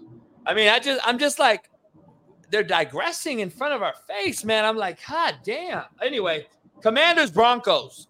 2 defenses that are really good. 2 quarterbacks that are really bad. What do you got? I like Commanders here. Till Russell Weirdo shows that he's back to being who he was, I have no faith in that. Steve's gonna never. I don't think Steve's ever gonna pick the Broncos to win. Every week when we ask him, he's never gonna pick Russell Weirdo to win the game. Yeah. Dolphins, Patriots, Battle of the East. Dolphins. In Foxborough. The Patriots have no threats outside. Stanley Morgan, Irving Fryer are not walking through that door. And look, we know that Belichick's Belichick. He likes to play that heavy dime package. But it's still going to be relatively warm weather. I mean, they're going to struggle in November, December, the Dolphins, when they're on the road. I don't know where this game's at. I looked at that Patriots, and God, they have such a grinding offense with no threats outside. So I will take Tua and that track team over Mac Jones. 2 Monday night games, Steve. Saints, Panthers, Browns, Steelers, since we won't have you on until after those games. Saints, Panthers, battle of the two pretty decent defenses. Again, over under 39.5. I like the under in this one. I don't think the Saints can score that much points on the Panthers, and I don't think the Panthers can score at all on the Saints. I think I 24-7 ball game. Where are you at with that? Got a rookie quarterback against Derek Carr. I think Carr will be steadier. In Charlotte, though. Boy, the Carolina's going to get Young hurt one day. They are. He takes a lot of hits. Give me the Saints. And then what's that other game? Steelers, Browns. Browns, Steelers. You know what? I said a couple months ago, I actually like the Browns roster. I actually think they're pretty good. I think the Browns will make the playoffs. Give me the Browns. You and Matt are on the same kick. You and Matt likes the Browns a lot. They're very talented, man. I told you that before the season. I know you don't really trust them a lot, JB. But man, I'm like, if Deshaun just plays like even halfway of who he used to be, I mean, that team can be really good. Defense is good to great. Got some weapons on the offense, man. The Browns team is that's a sleeper in the AFC North. For sure. Yeah, I agree. It's gonna be interesting. Felipe, shout out. We're posting live tweets of live action. Steve Kim's being posted on Twitter live as he's on the show. We're big time, Steve, nowadays around here. I don't know if you realize, Steve, this is like some Whitlock, McAfee type of shit hybrid. Hybrid. Stand in the end. Real quick, before you get out of here, I got some NFL film yesterday, obviously, and I don't know if we connected it right or not, but I'm going to try it with you guys and see what we get. Uh-oh. Hold on. This is live, y'all, so anything can happen right now. We don't know what could happen, so y'all stay tuned. Let me see. JB, whatever you were watching last night could pop up, so be safe. I don't have no worries, dog. If you don't lie, you don't have to remember. Pound that like button, y'all. If y'all in the chat right now, man. We got almost 700 watching live. It's been a strong week. Uh-oh, here we go. Hold on. Let me figure it out. Uh-oh. You got to move the graphic. You got to move the graphic off. Oh, shit. Where am I at? We don't need to see you. Hey, can you hear me, though? Yeah. Yes. Oh, shit. If this plays, I'm the man. Oh, what's cracking, Steve? We got the best show on planet Earth. I got some Tua film from last week against the Chargers. You guys can comment on it, Smitty. I want to show. I'm gonna go through it though. So let me explain something, Steve. NFL Films, who sends us this, who I have direct copyright action with. I won't get copyrighted on YouTube. The only person on planet Earth, by the way. The NFL has sent us new copies now. So now I have all the games. And they come with 2 end zone copies. So you see the asses of both teams, which is a new feature this year because the coaches want to see both ends when they get the trade film. So now we have exact film that you guys are going to see in the NFL if you were to watch it as a coach. So this is coach's film, and you see both end zones. You saw Miami first. Now you're seeing the Chargers side, and then you see the angle from the sideline. So this is the best film on planet Earth. And you're getting it here first. There you go. See the end zone of both teams. Here's Tua, Steve. Since we brought up Tua, I wanted to bring up some Tua with you real quick. Our formation, 21 personnel, tight end in motion. That fucking slapdick. All right, let's go. Here we go. This is what Tua wants, Steve. Empty. He wants empty. And he wants to throw the ball all over the park to Tyreek. So, I mean, to be honest, I like that he's actually decisive with the ball in the read, man. Too high look here. We got the corner running off. He knows that's the flat defender. Throw the ball now. He's better at throwing it early than he was last year. Last year, he would have waited for that corner to sneak off and be late. He's taking what the defense gives him, and from what I saw in game 1, Steve. I like it. I like it. I like it. And here's an end zone copy, and I can draw on it, which is crazy. I can draw on the play, actually. But it's gonna be real useful this season, JB, man. Like I said, I got a couple segments that I'm definitely gonna utilize. You're gonna have to share this over with me, so we can both be able to use it. So this is fire. I like it. I like it. But yeah, that's just a little something, Steve. You know, had to share that with you. So now I got action on both sides of it, so we can do it both ways. I got to just learn how to do it, but we can use that, Steve, on any day now. So I talked to Jason about it. Jason wants to possibly do it too. So, Steve, it's Thursday, and it's Thursday night football. I wish you were here to drink some Palomas, and I might smoke some ribs, but you're not, and we'll have to get together on a Sunday soon. All right, brother. Talk to you guys. Have a great weekend. All right, Steve. Later. Peace. Thirsty Thursdays. Twister Sitter, welcome in. New member, Twister City. Shout out to you, Twister City. Shout out to you. Yeah, we got the film now, dog. If I learn how to use it and I can run it, it's a wrap. It's the wrap. Best show on planet Earth. Nah, for sure. We definitely gonna use that film, JB. I mean, we'll talk offline, but there's some things I know I want to do, a segment I want to bring to the show, and we'll figure. Hey, don't you want to do Darnell's Dogs? Come on now. We teasing it right now. Darnell's Dogs, man. So I'm gonna say to y'all right now, just stay tuned. The plan is to have it introduced to the show sometime middle of next week. We got to see how this film thing works, see how we want to do it, and but we're gonna figure it out though, man. I think it could be fire, a great addition to the show. So we're gonna cut it up. I'm gonna cut it up and show you the best plays of the week, the worst plays of the week. It might be a lot of worst plays of the week. We're gonna show. I'm gonna break that shit down. We're going to break it down. Hey, we got a new commercial, Big Smitty. I got to take a piss. Let's take 5 minutes. Rashad Jennings, former running back, NFL running back, is going to be on right when we come back. So give us about 5 minutes, and we'll be back right after this, Big Smitty. Don't go nowhere. We got a new commercial. Peace. That people aren't taking into account. We give quarterbacks way too much credit when things go well, and they get way too much of the blame when things go bad. This is the ultimate team game. As great as Mahomes is, as great as he is, if guys aren't making the plays, you get what you get. What we saw last night. Guys got to make plays. And if he doesn't have those guys on the outside, if every game is going to be where they got to make spectacular plays, the Chiefs are in trouble because Chris Jones is the reason they beat the Bengals in the AFC Championship game. He dominated that game. Chris Jones dominated. They better get 95 in the locker room. And if they don't, if he does what he said he's gonna do, sit out 8 games, they'll be 4-4. I said the same thing, man. Yeah. Go ahead. Hey, Smitty, my bad. Am I crazy? Me and Dan Orlovsky been arguing this for a minute on text. Am I crazy? I said that they're a 5-game worse team without Chris Jones than they are with like they're going to lose 5 games at least, in my opinion, more than they would have with them.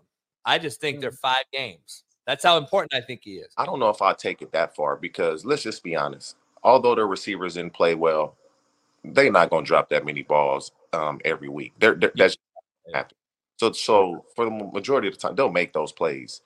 But when you play a team that has guys on the outside that can threaten you vertical, like you said with Jameson Williams, they're not going to be able to stack the box like they did last night. They were stacking the box because they knew the Lions weren't really working vertically down the field. Everything was in the intermediate areas. You play the Bengals and stack the box with Jamar Chase and T. Higgins. Then what? And so you can't do those. You play the Bills with Stephon Diggs. You play the Miami Dolphins with Hill and Waddle. You can't play them that way. Chris Jones means a lot to that team. And if they continue down this path, only going to give him more leverage. Got you. On the field, obviously, the X's and O's have changed dramatically. I mean, I think the only spread teams back in the day were like Indianapolis with Peyton. Like he was kind of the in vogue of the 3 wide receiver, the no huddle, kind of press the limits of defensively and how we had to evolve and had to have double check calls and had to, when they audibled, we had to audible, and then we had to get back to our original call. Like that was like the fun nuances, like the game within the game. And now it's everyone spreads it out. It's a space game, which is all good. But at the end of the day, if you don't block and tackle, like the basics, it always comes out in the basics. And then you talk about the locker room. It was. I know that had to be. There's so many changes. The personalities, the social media, the TikTok. Because 07, I'm trying to think. Was Twitter even a thing yet, or had it just started? Yeah, Twitter wasn't even out yet. You had MySpace, I think. That might have been on the back end years, but that was it. Big Smitty. I didn't get my first cell phone until 2004. So 2003, when I went off to college, I didn't have a pager. I didn't have anything like that. So I got my first cell phone. 2007, I'm in the league. I didn't get Twitter until probably 2012, 13. So cell phone, social media, I didn't have MySpace. I didn't have any of that stuff. Like it was, I don't know. I was too wrapped up in everything else to have. Oh, there you go. My thing was sent. So yeah, I think that like we would come out of practice and then it would be chirping. It would be talking junk. It would be like, yo, I got you on this. You got me on this rush. Remember when you did this? Like you got in the locker room and it was just like, doo, doo, doo, doo, doo, doo. Right. Where now everyone goes straight to the locker room, straight to the locker and look on their phones. Like no interaction, no talking, no like. I mean, when I got to Baltimore, the social media was big, like obviously, but I still made a point of emphasis of having DB night, watching film, eating dinner, watching the Thursday night games, making sure that we still put it.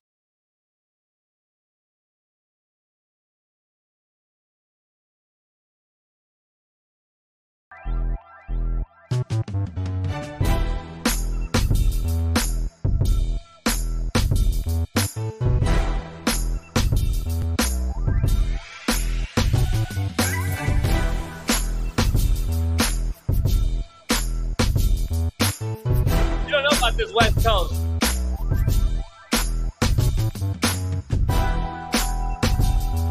You don't know about this West Coast.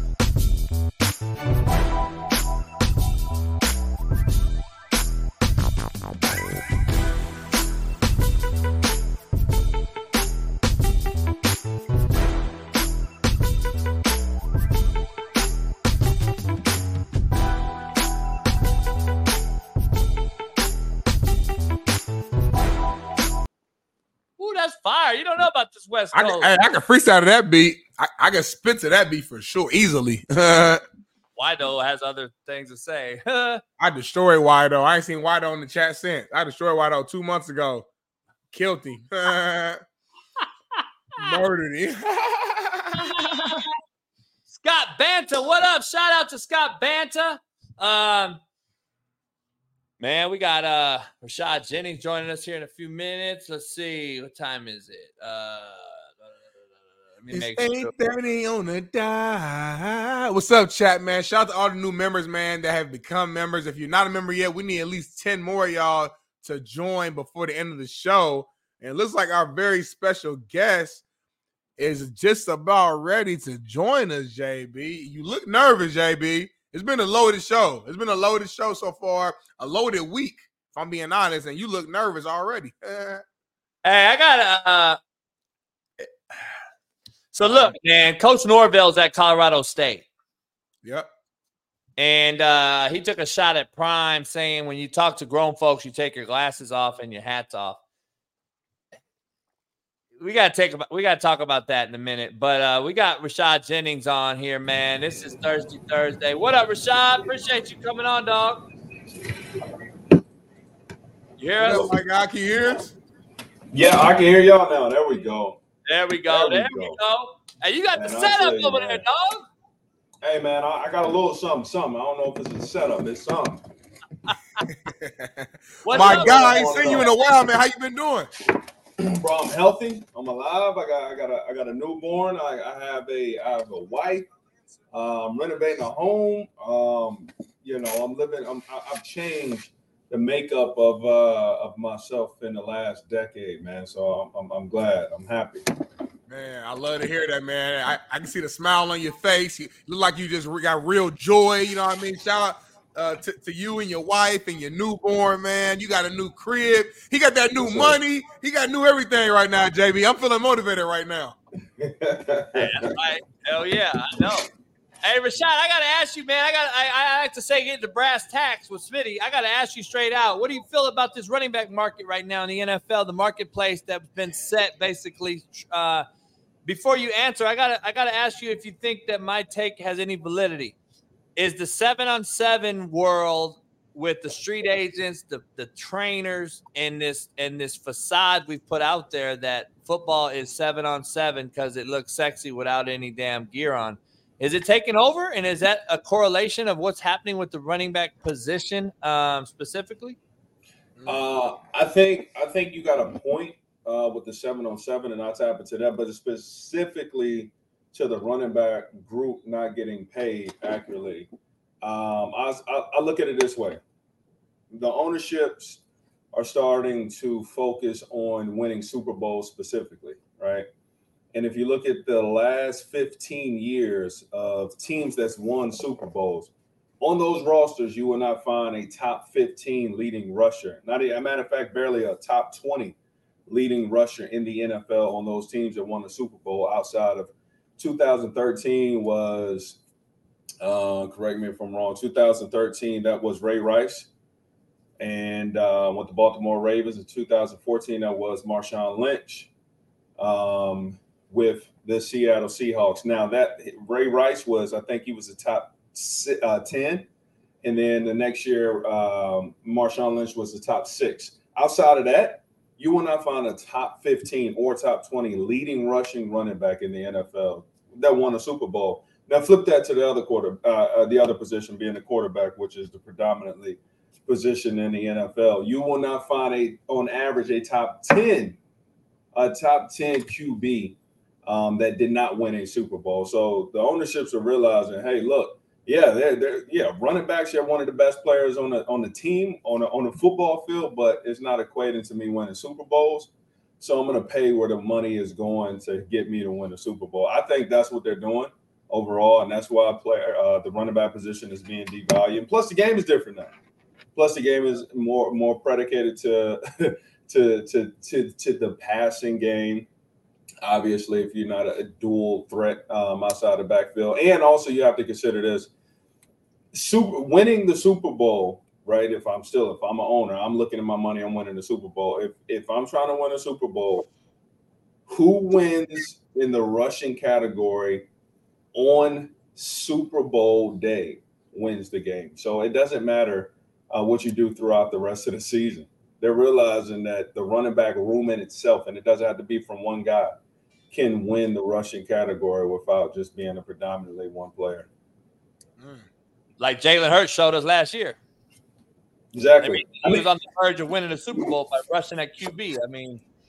Exactly, and they're still getting the yards. You still have to get rushing yards, but look, it's not always on just the running back now, right? You got receivers out here that can run the ball. Look at San Francisco, right? Exactly. You got receivers out here that can run the ball. You got quarterbacks that can run the ball and running backs. Whereas back in the day, it typically was just the running back. So, it's still run first. You got to be able to run the ball and stop the run. That's always going to be how football is played. But it doesn't have to be with one player now. Right.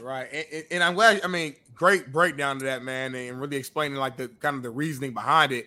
And in my opinion, the only way that this will ever change, Rashad, is if a running back led team like a Tennessee Titans, for example, they would have to make it to the Super Bowl at bare minimum, at least make it, in order for teams to sit back and say, we can win through our running backs. We can win without paying, this crazy money to a superstar quarterback. Okay, maybe we should value the running backs again. But until then, I just think this is the new norm, and this is what we're going to see in the league until something changes. But from the meantime, I just think unfortunately for running backs, this is what's going to be. And JB and I, we talked about this before a couple of months ago. If I'm a high school athlete who's a great athlete, right, and maybe I'm playing running back right now, but I'm seeing how the market is at the next level, I'm probably thinking about, hey, I'm going to change my position. I'm going to go play safety, or I'm going to try to play quarterback or play linebacker. Like, do you feel like some of the younger cats are thinking that now? Yeah, 100%. I mean, I've talked to some of the guys as kids. I mean, I'm still in football, right? And so locally, I go to a high school and help them out. And you hear a lot of the kids say, man, I want to go play DN. I want to play that are running backs because they said, I want to make money. And I'm laughing. I'm like, bro, you still gonna make money? Like, look, don't even think about it that way. First of all, you playing high school to go to college, get you a free education, obviously is earned, but y'all understand and respect the statement in that. And then these kids are saying, look, I want to go make that money. I'm laughing, but at the same time, they got a point. And I think one of the issues are, and there's no issue in any kid wanting to play any position, but the real issue is when you don't pay one of your best players high value, you're sending a weird message to the locker room. I take the Giants, for example. Obviously, I played with the Giants, love the Giants organization, great, just a great organization, great people, great management. But the thing about not paying Saquon, you're sending and you got to understand this, right? And y'all know football. If you're a player, you share a locker room with these teammates. Right. If Saquon is, and they say this, right, one of the most hardworking guys, players in the locker room see that. He's a locker room guy. Players in the locker room understand that. He's the best athlete on your team. Players in the locker room understand that. And you don't pay him? What message are you sending to the second string guy? What message are you sending to the rest of the players? Like, hey, look, we don't care how good you are, how hard you work, right? How much you show up on time, how much you stay out of trouble, handle New York media. We ain't paying you. So it's just like, bro, crazy. You got to think about the bigger picture of what's the message you're sending. And so, like, that's what gets me when you don't pay what is your best. Look at these athletes, right? And I understand if you got a hothead, but Saquon is not a hothead. He ain't none of these things. What's your excuse? It's weird, man. Hey, let me ask you this. Do you think that what side of the fence you on with this Jonathan Taylor thing? Is he sending them bad message to the league, or is he doing it because the running back brotherhood, and he's like, Saquon is getting screwed. I'm not about to sit here and get screwed either. I'm going to stand up for something or fall for anything, basically. Where you stand with this Jonathan Taylor deal? I'm not mad at him. He's doing it a little bit. He's just in a rough position where he's forcing it a little bit prematurely, I think. But at the same time, I look like at a Le'Veon Bell situation where he held out, right? And did it work for him? Did it not? Honestly, I mean, he's obviously come out and said that in retrospect, he wish he wouldn't have done what he done. But, you know, do I really believe that? You know, it's social media, you know what I mean? And I think it's smart for him to actually say that. I would, you know, from a business perspective, I think, hey, Bell, you might want to just come out and say, my bad, why Steelers Nation is one of the best nations to be a part of, and you want to be on the right side of history with them. So that's smart to say. But think about this. He took an entire year off, right? He ended up getting paid a good amount of money. He didn't have wear and tear on his body. Like, he won. I don't see where the guy lost, really, honestly. But then you look at a Jonathan Taylor, and people are gonna say, "Hey, man, shame on him. He should be out there. He should be playing. He should earn his money. You know, he's hot-headed. He's egotistic. Whole laundry list." Well, he's a businessman, right? So when you tell an athlete he's more than an athlete, and he attempts to be more than an athlete, then you get pissed off. I don't understand that part, but I think the message he's trying to send. Now, I don't even think he's sending a message per se. What I think he's doing is he understands, being in the league, how great you can be to the league and still not get compensated.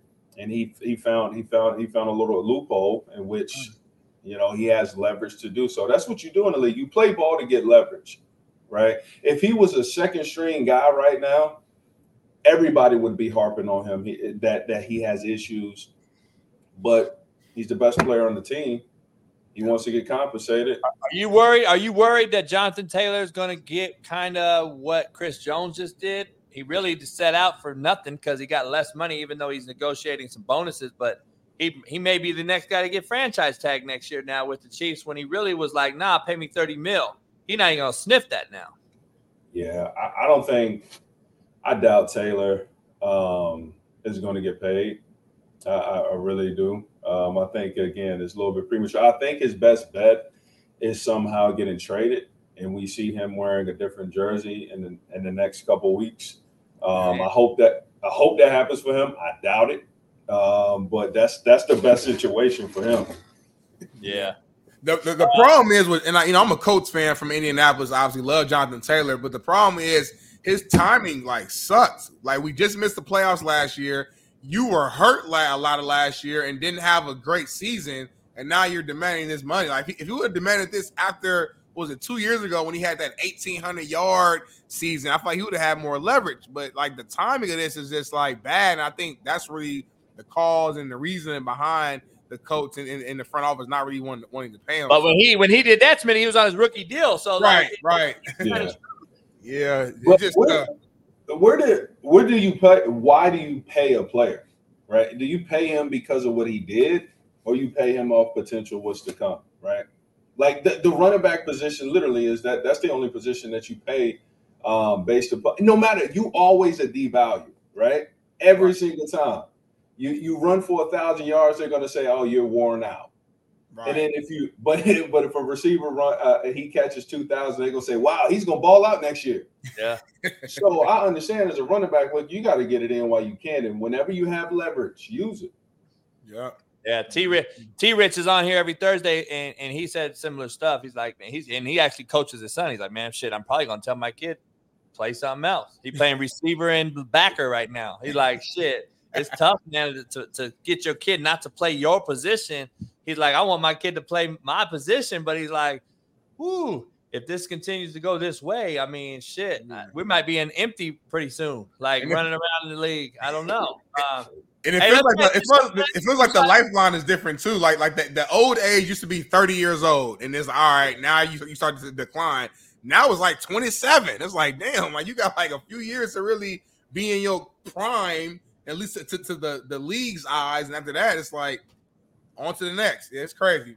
It's crazy.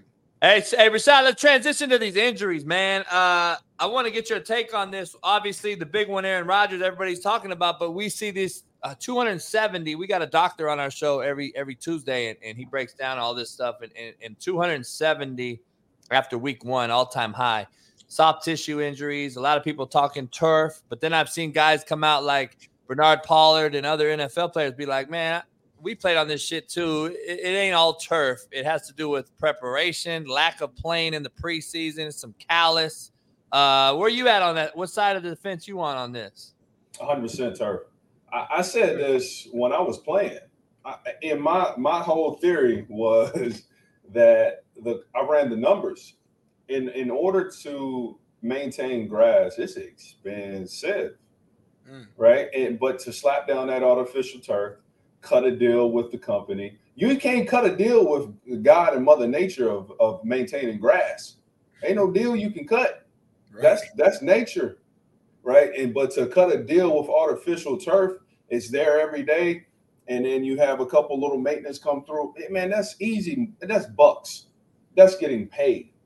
What's going on is that these owners are trying to pocket more money, which, capitalists, if you support being a capitalist country and nation, hey, that's what they're doing. That's the product they want to put out, right? But as an athlete, you have to understand, man, this is more injury prone.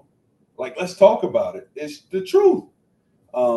It does change the motor of your knees over time and how you plant. It's rubber. Come on, think about it. Just common sense is rubber.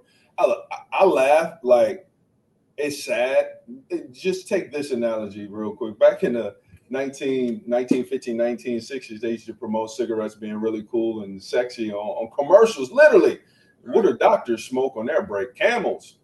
Fast forward, people got muzzlers on their neck saying how it causes cancer. Same thing that's going to happen with this type of situation. It's going to come out in the future about the data statistics of how much turf is bad for your body in general. And then you start thinking about it, soft tissue injuries, which soft tissue injuries typically depend on what it is, right? If it's a hamstring, I blame the athlete. That's just being out of shape, things of that nature. But when you look at these tears and inability to plant, cut, you look at Aaron Rodgers, situations like that. I don't think his was routine. That's a special case. It looked like he had snapped before he actually put a lot of pressure on it. But it's the wear and tear, man. It will beat you down and have its way quicker than I believe nature of grass. Hey, is there any correlation with the lack of pay for running backs being highly, I guess, at-risk players for injury, and that being one of the reasons that they say, well, you're a dime a dozen. We can draft a 6-rounder and get the same out of you, like an Algiers out of BYU that's balling in Atlanta right now.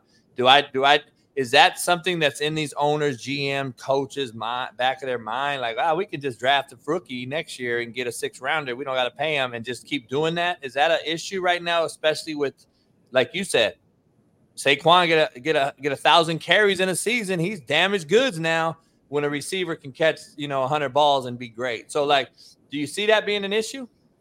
Absolutely, man. One of the biggest issues is that how you evaluate a running back. Like, there's nothing a running back can do that will make you think, wow, I need to pay him big dollar for the next season because I can't win without him, right? The only time I haven't seen it yet, unless it's an anomaly, right?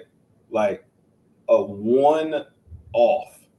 But a quarterback is a dime a dozen, and it's that position in itself that makes and forces you to pay, right? And so it's and why is the quarterback position so promising? Well, again, you look at the history of Super Bowl champions, and it's always inconsistent that you have a top 10 leading QB passer on your roster to win in the NFL today. In the last 15 years, I mean, who won last year? Patrick Mahomes. Guess what? He was a leading QB passer in the NFL. You keep going back, right? Matthew There's only a Stafford few was top examples 5. that come to mind that, like, and then obviously Nick Foles had one, Joe Flacco with the Ravens, but You got like 3. Yeah. Eli Manning. Yeah. You got like 3 that was in the top 13, 14. Joe was 14 at that time. Yeah. Other than that, you're right. Yeah. On average, it's top 10. That's just the facts. And so, like, the running backs, the position is struggling against the proven facts in front of you in the court of law, if you will. That's what it is. It's like, well, here's the numbers. Here are the facts. Well, man, I could pay a top. Look, all right, watch this. In the last 15 years, you look at who was the top paid running backs, and you look at where they landed, and even if they made the playoffs, I mean, you get a top 10 QB, you pretty much you getting into the playoffs for the most part. You can have one of the best running backs on the team in the league, and you might not even sniff the playoffs. You might go 3-13. Yeah. So that's crazy. it doesn't matter. That's why ownerships are looking and saying, I want to win championships, not just have the best athlete on my team. Yeah, interesting. How's it real, man? Real quick. Well, I gotta ask you real quick. You are, play for the Giants. You know what I mean? Got a lot of history with the New York Giants. Week 1 didn't go in you guys' favor. Are you still pretty high on the Giants moving forward? I mean, I feel like this is supposed to be a big year. They got Darren Waller, another year under Brian Daboll. How are you feeling this season is going to go for the Giants moving forward? Yeah, word on the street is that they thought it was a bye week 1. Okay, so that's why I'm hopeful. You know what I mean? They just got the wrong message. Scheduling was poor, so they saw a bye week, and they had to shuffle up a game real quick because they came and it's like, okay, wow, the team's here, let's play them. But that's what I'm hopeful for because that was pretty embarrassing. But I tell you this, the wins cover sins, right? In the NFL and football, right? Period. Wins cover sins. You win, we didn't see nothing. We ain't do nothing wrong. Keep it moving, baby. But as soon as you lose, let's get into detail. So they're gonna have to get into some of the details of why they lost. And look at Mel Tucker right now, Michigan State. Yeah, I mean, Mel Tucker. You know what's funny? Mel Tucker was the defensive coordinator when I was in Jacksonville, right? Players go, everybody love Mel, right? Just a charismatic guy. He's funny to be around. And I woke up the other day and I saw the news. And I just go back to all the coaching messages I heard him say. And hey, man, it's a tough situation. You can't help but to laugh. Wow. Right.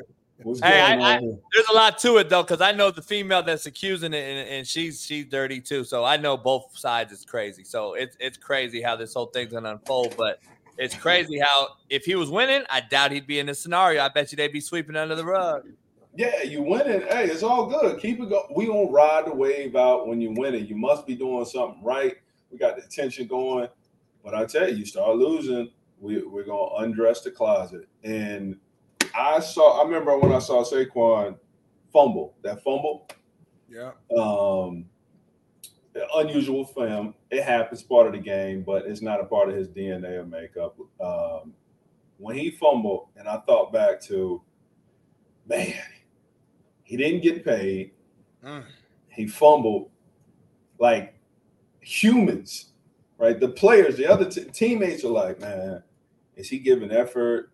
I don't know. Is this over already? Did we chalk this up as an L? Like, you have to deal with these kind of questions going on in your locker room, and it's just not a good look. But they do have a different type of leadership. I do like the head coach. I think they're gonna turn it around. Giants historically always start off slow anyway. Every time they ever won a Super Bowl, they always start off slow. So I give it as a pass. It's week one, and there's a lot more football to be played. Hey, I got to ask you. You just mentioned that the Giants thought it was a bye week. Let me ask you this: the whole league to me looked like week 4 preseason. Like, it was bad football. Like, that's the worst NFL start of a season I've ever seen. 13 touchdowns, I think, were scored in the first half between 16 teams. Like, it's bad football right now, and across the board. Do you think that has something to do with that? That take the game up, take the 4th preseason game out, then you got basically a week off before the season. Like, it's kind of wild how it's working nowadays compared to what it used to be. Do you think that's screwing with people or what? It can. I think it messes a little bit more with anybody who's not, I would say, a pro's pro. And I always say there's a difference between a pro athlete and an NFL player. You know, your NFL players are the guys that got buku talent, roll out of the bed, red carpets, rolled out. They the greatest in their high school, the greatest in college. They go to the league, and now it's dealing with all the greatest. Right? And they got to deal with way more adversity than you're used to. Maybe you get hurt. Maybe you don't. But if you're injured, then you got to battle back through that. And then you got the other room of greatest trying to take your spot. You can't deal with adversity, these type of things. Or an NFL player could just be somebody that's really good. You know, and your pro athlete are the guys that come in and do what's right, no questions asked, train all day, stay in shape, play 15 years, you don't even know their name, because we only talk about the top 100 anyway. It's 1,600. There's like 1,500 other guys that play ball out there making money, changing family, changing their life, changing all kinds of stuff. You don't even mention their name. Why? Because it's addiction to the top 100. So these pros, right, are I don't think they're having an issue. It's some of the NFL players that are struggling to transition, especially then the younger guys, right? which is, part of the reasons why the rookies come in flying. But then do they turn into pros over time? And that's hard to do unless you got a good organization that can understand that.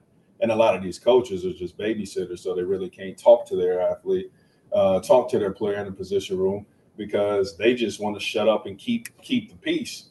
It's a whole mess. But with that process. But overall, I think as far as the product is concerned, could be, preseason. That people are not tackling as much in practice. It's softer, all these type of things. Is that a good thing, a bad thing? Well, if you look at, if you're trying to save your body, I don't know. I honestly don't know. I'm torn. I go back and forth between the old school mentality versus new school mentality, and which is better as far as delivering a better product. I'm stuck. Hey, you made a good point with not knowing the other 1,500 players. I say this all the time. No one talks about the marketability, right? Like, we wear helmets. We wore helmets in this sport, and you don't know. You couldn't, if the average Joe walking down the street looked at, Trent Williams, maybe, but other than that, like, who's going to know an offensive or defensive lineman in the NFL? Because you don't know them. They wear helmets. You don't see them. They don't get publicized. They don't get marketed. They don't get the commercial that basketball players that don't wear helmets get, or baseball, or etc. Football players, man, we play the toughest sport, the most strategic sport, and then the shortest lived sport with the least amount of money. Make that make sense. And then the NFL makes the most money of all the sports, but the players make the least. Like, it don't make sense. But I blame a lot of it on the helmet being basically indirectly moving people's eyes away from the actual person underneath it. You don't even know who the hell it is after number 100, because like you just said. So it's interesting to say that. Smitty's going to ask you your a question, but I got to ask you: the Jags play the Giants in the Super Bowl. Who you taking? Oh, pressure. Man, that's tough. If it happened though, I'm just cheering for whoever on offense at that point. Whoever got the ball last, that's who I want to win. Go Trevor. Go Danny Dobbs. Go. He going back and forth. I do like Trevor though more than Danny. I say that. Between I can call out the players per position, but yeah, man, that's tough. That's tough. Yeah, I always got it hard for Jacksonville, man. They gave me my chance. They gave me an opportunity, man. So I gotta have a little bit of loyalty to that. I figured. Respect to that, man. Respect to that. And before you go, man, you mentioned, us having an addiction to the top players. So I got to ask you this. Who are the top 5 running backs in the league right now from your eyes? I'm putting you on the spot. You ain't got to go in order if you ain't got it off the top, but the 5 guys who you like the most right now. Yeah, sure. I start off with McCaffrey. Love that guy. Always been a big fan of him. Taylor, when he'll come back. I like Henry, like what he do. After that, man, start getting Saquon. I like the guy. I can't help it. I'm a little bit biased there. Yeah. And that's tough, man. Hey, while you think about it, what do you think about this rookie, man? Is he the next thing, Bijan Robinson, or you think he's more of a hybrid Deebo Samuel type of guy? He cold. He a player. He is a player. I think he's gonna be the truth, though. I think he's gonna be around for a while doing this thing. He's rare. He's rare. It's not often. Well, I don't know, man. You know what? I was thinking about this too. My bad. Not to get y'all off topic or anything. It's kind of still talking about the running backs.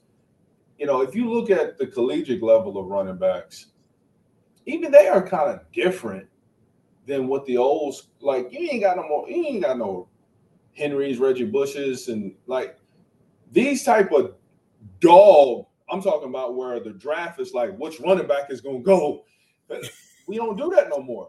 Right. And I don't know if it's because the running back position in itself is at the collegiate level not counted on as much to win a game, or is it that everybody's catching up with skill set that maybe my level is like I can't tell who the best is anymore, or like what's going on to where the point where I can look at college football, or am I getting older and I'm just not keeping up with college as much, or what?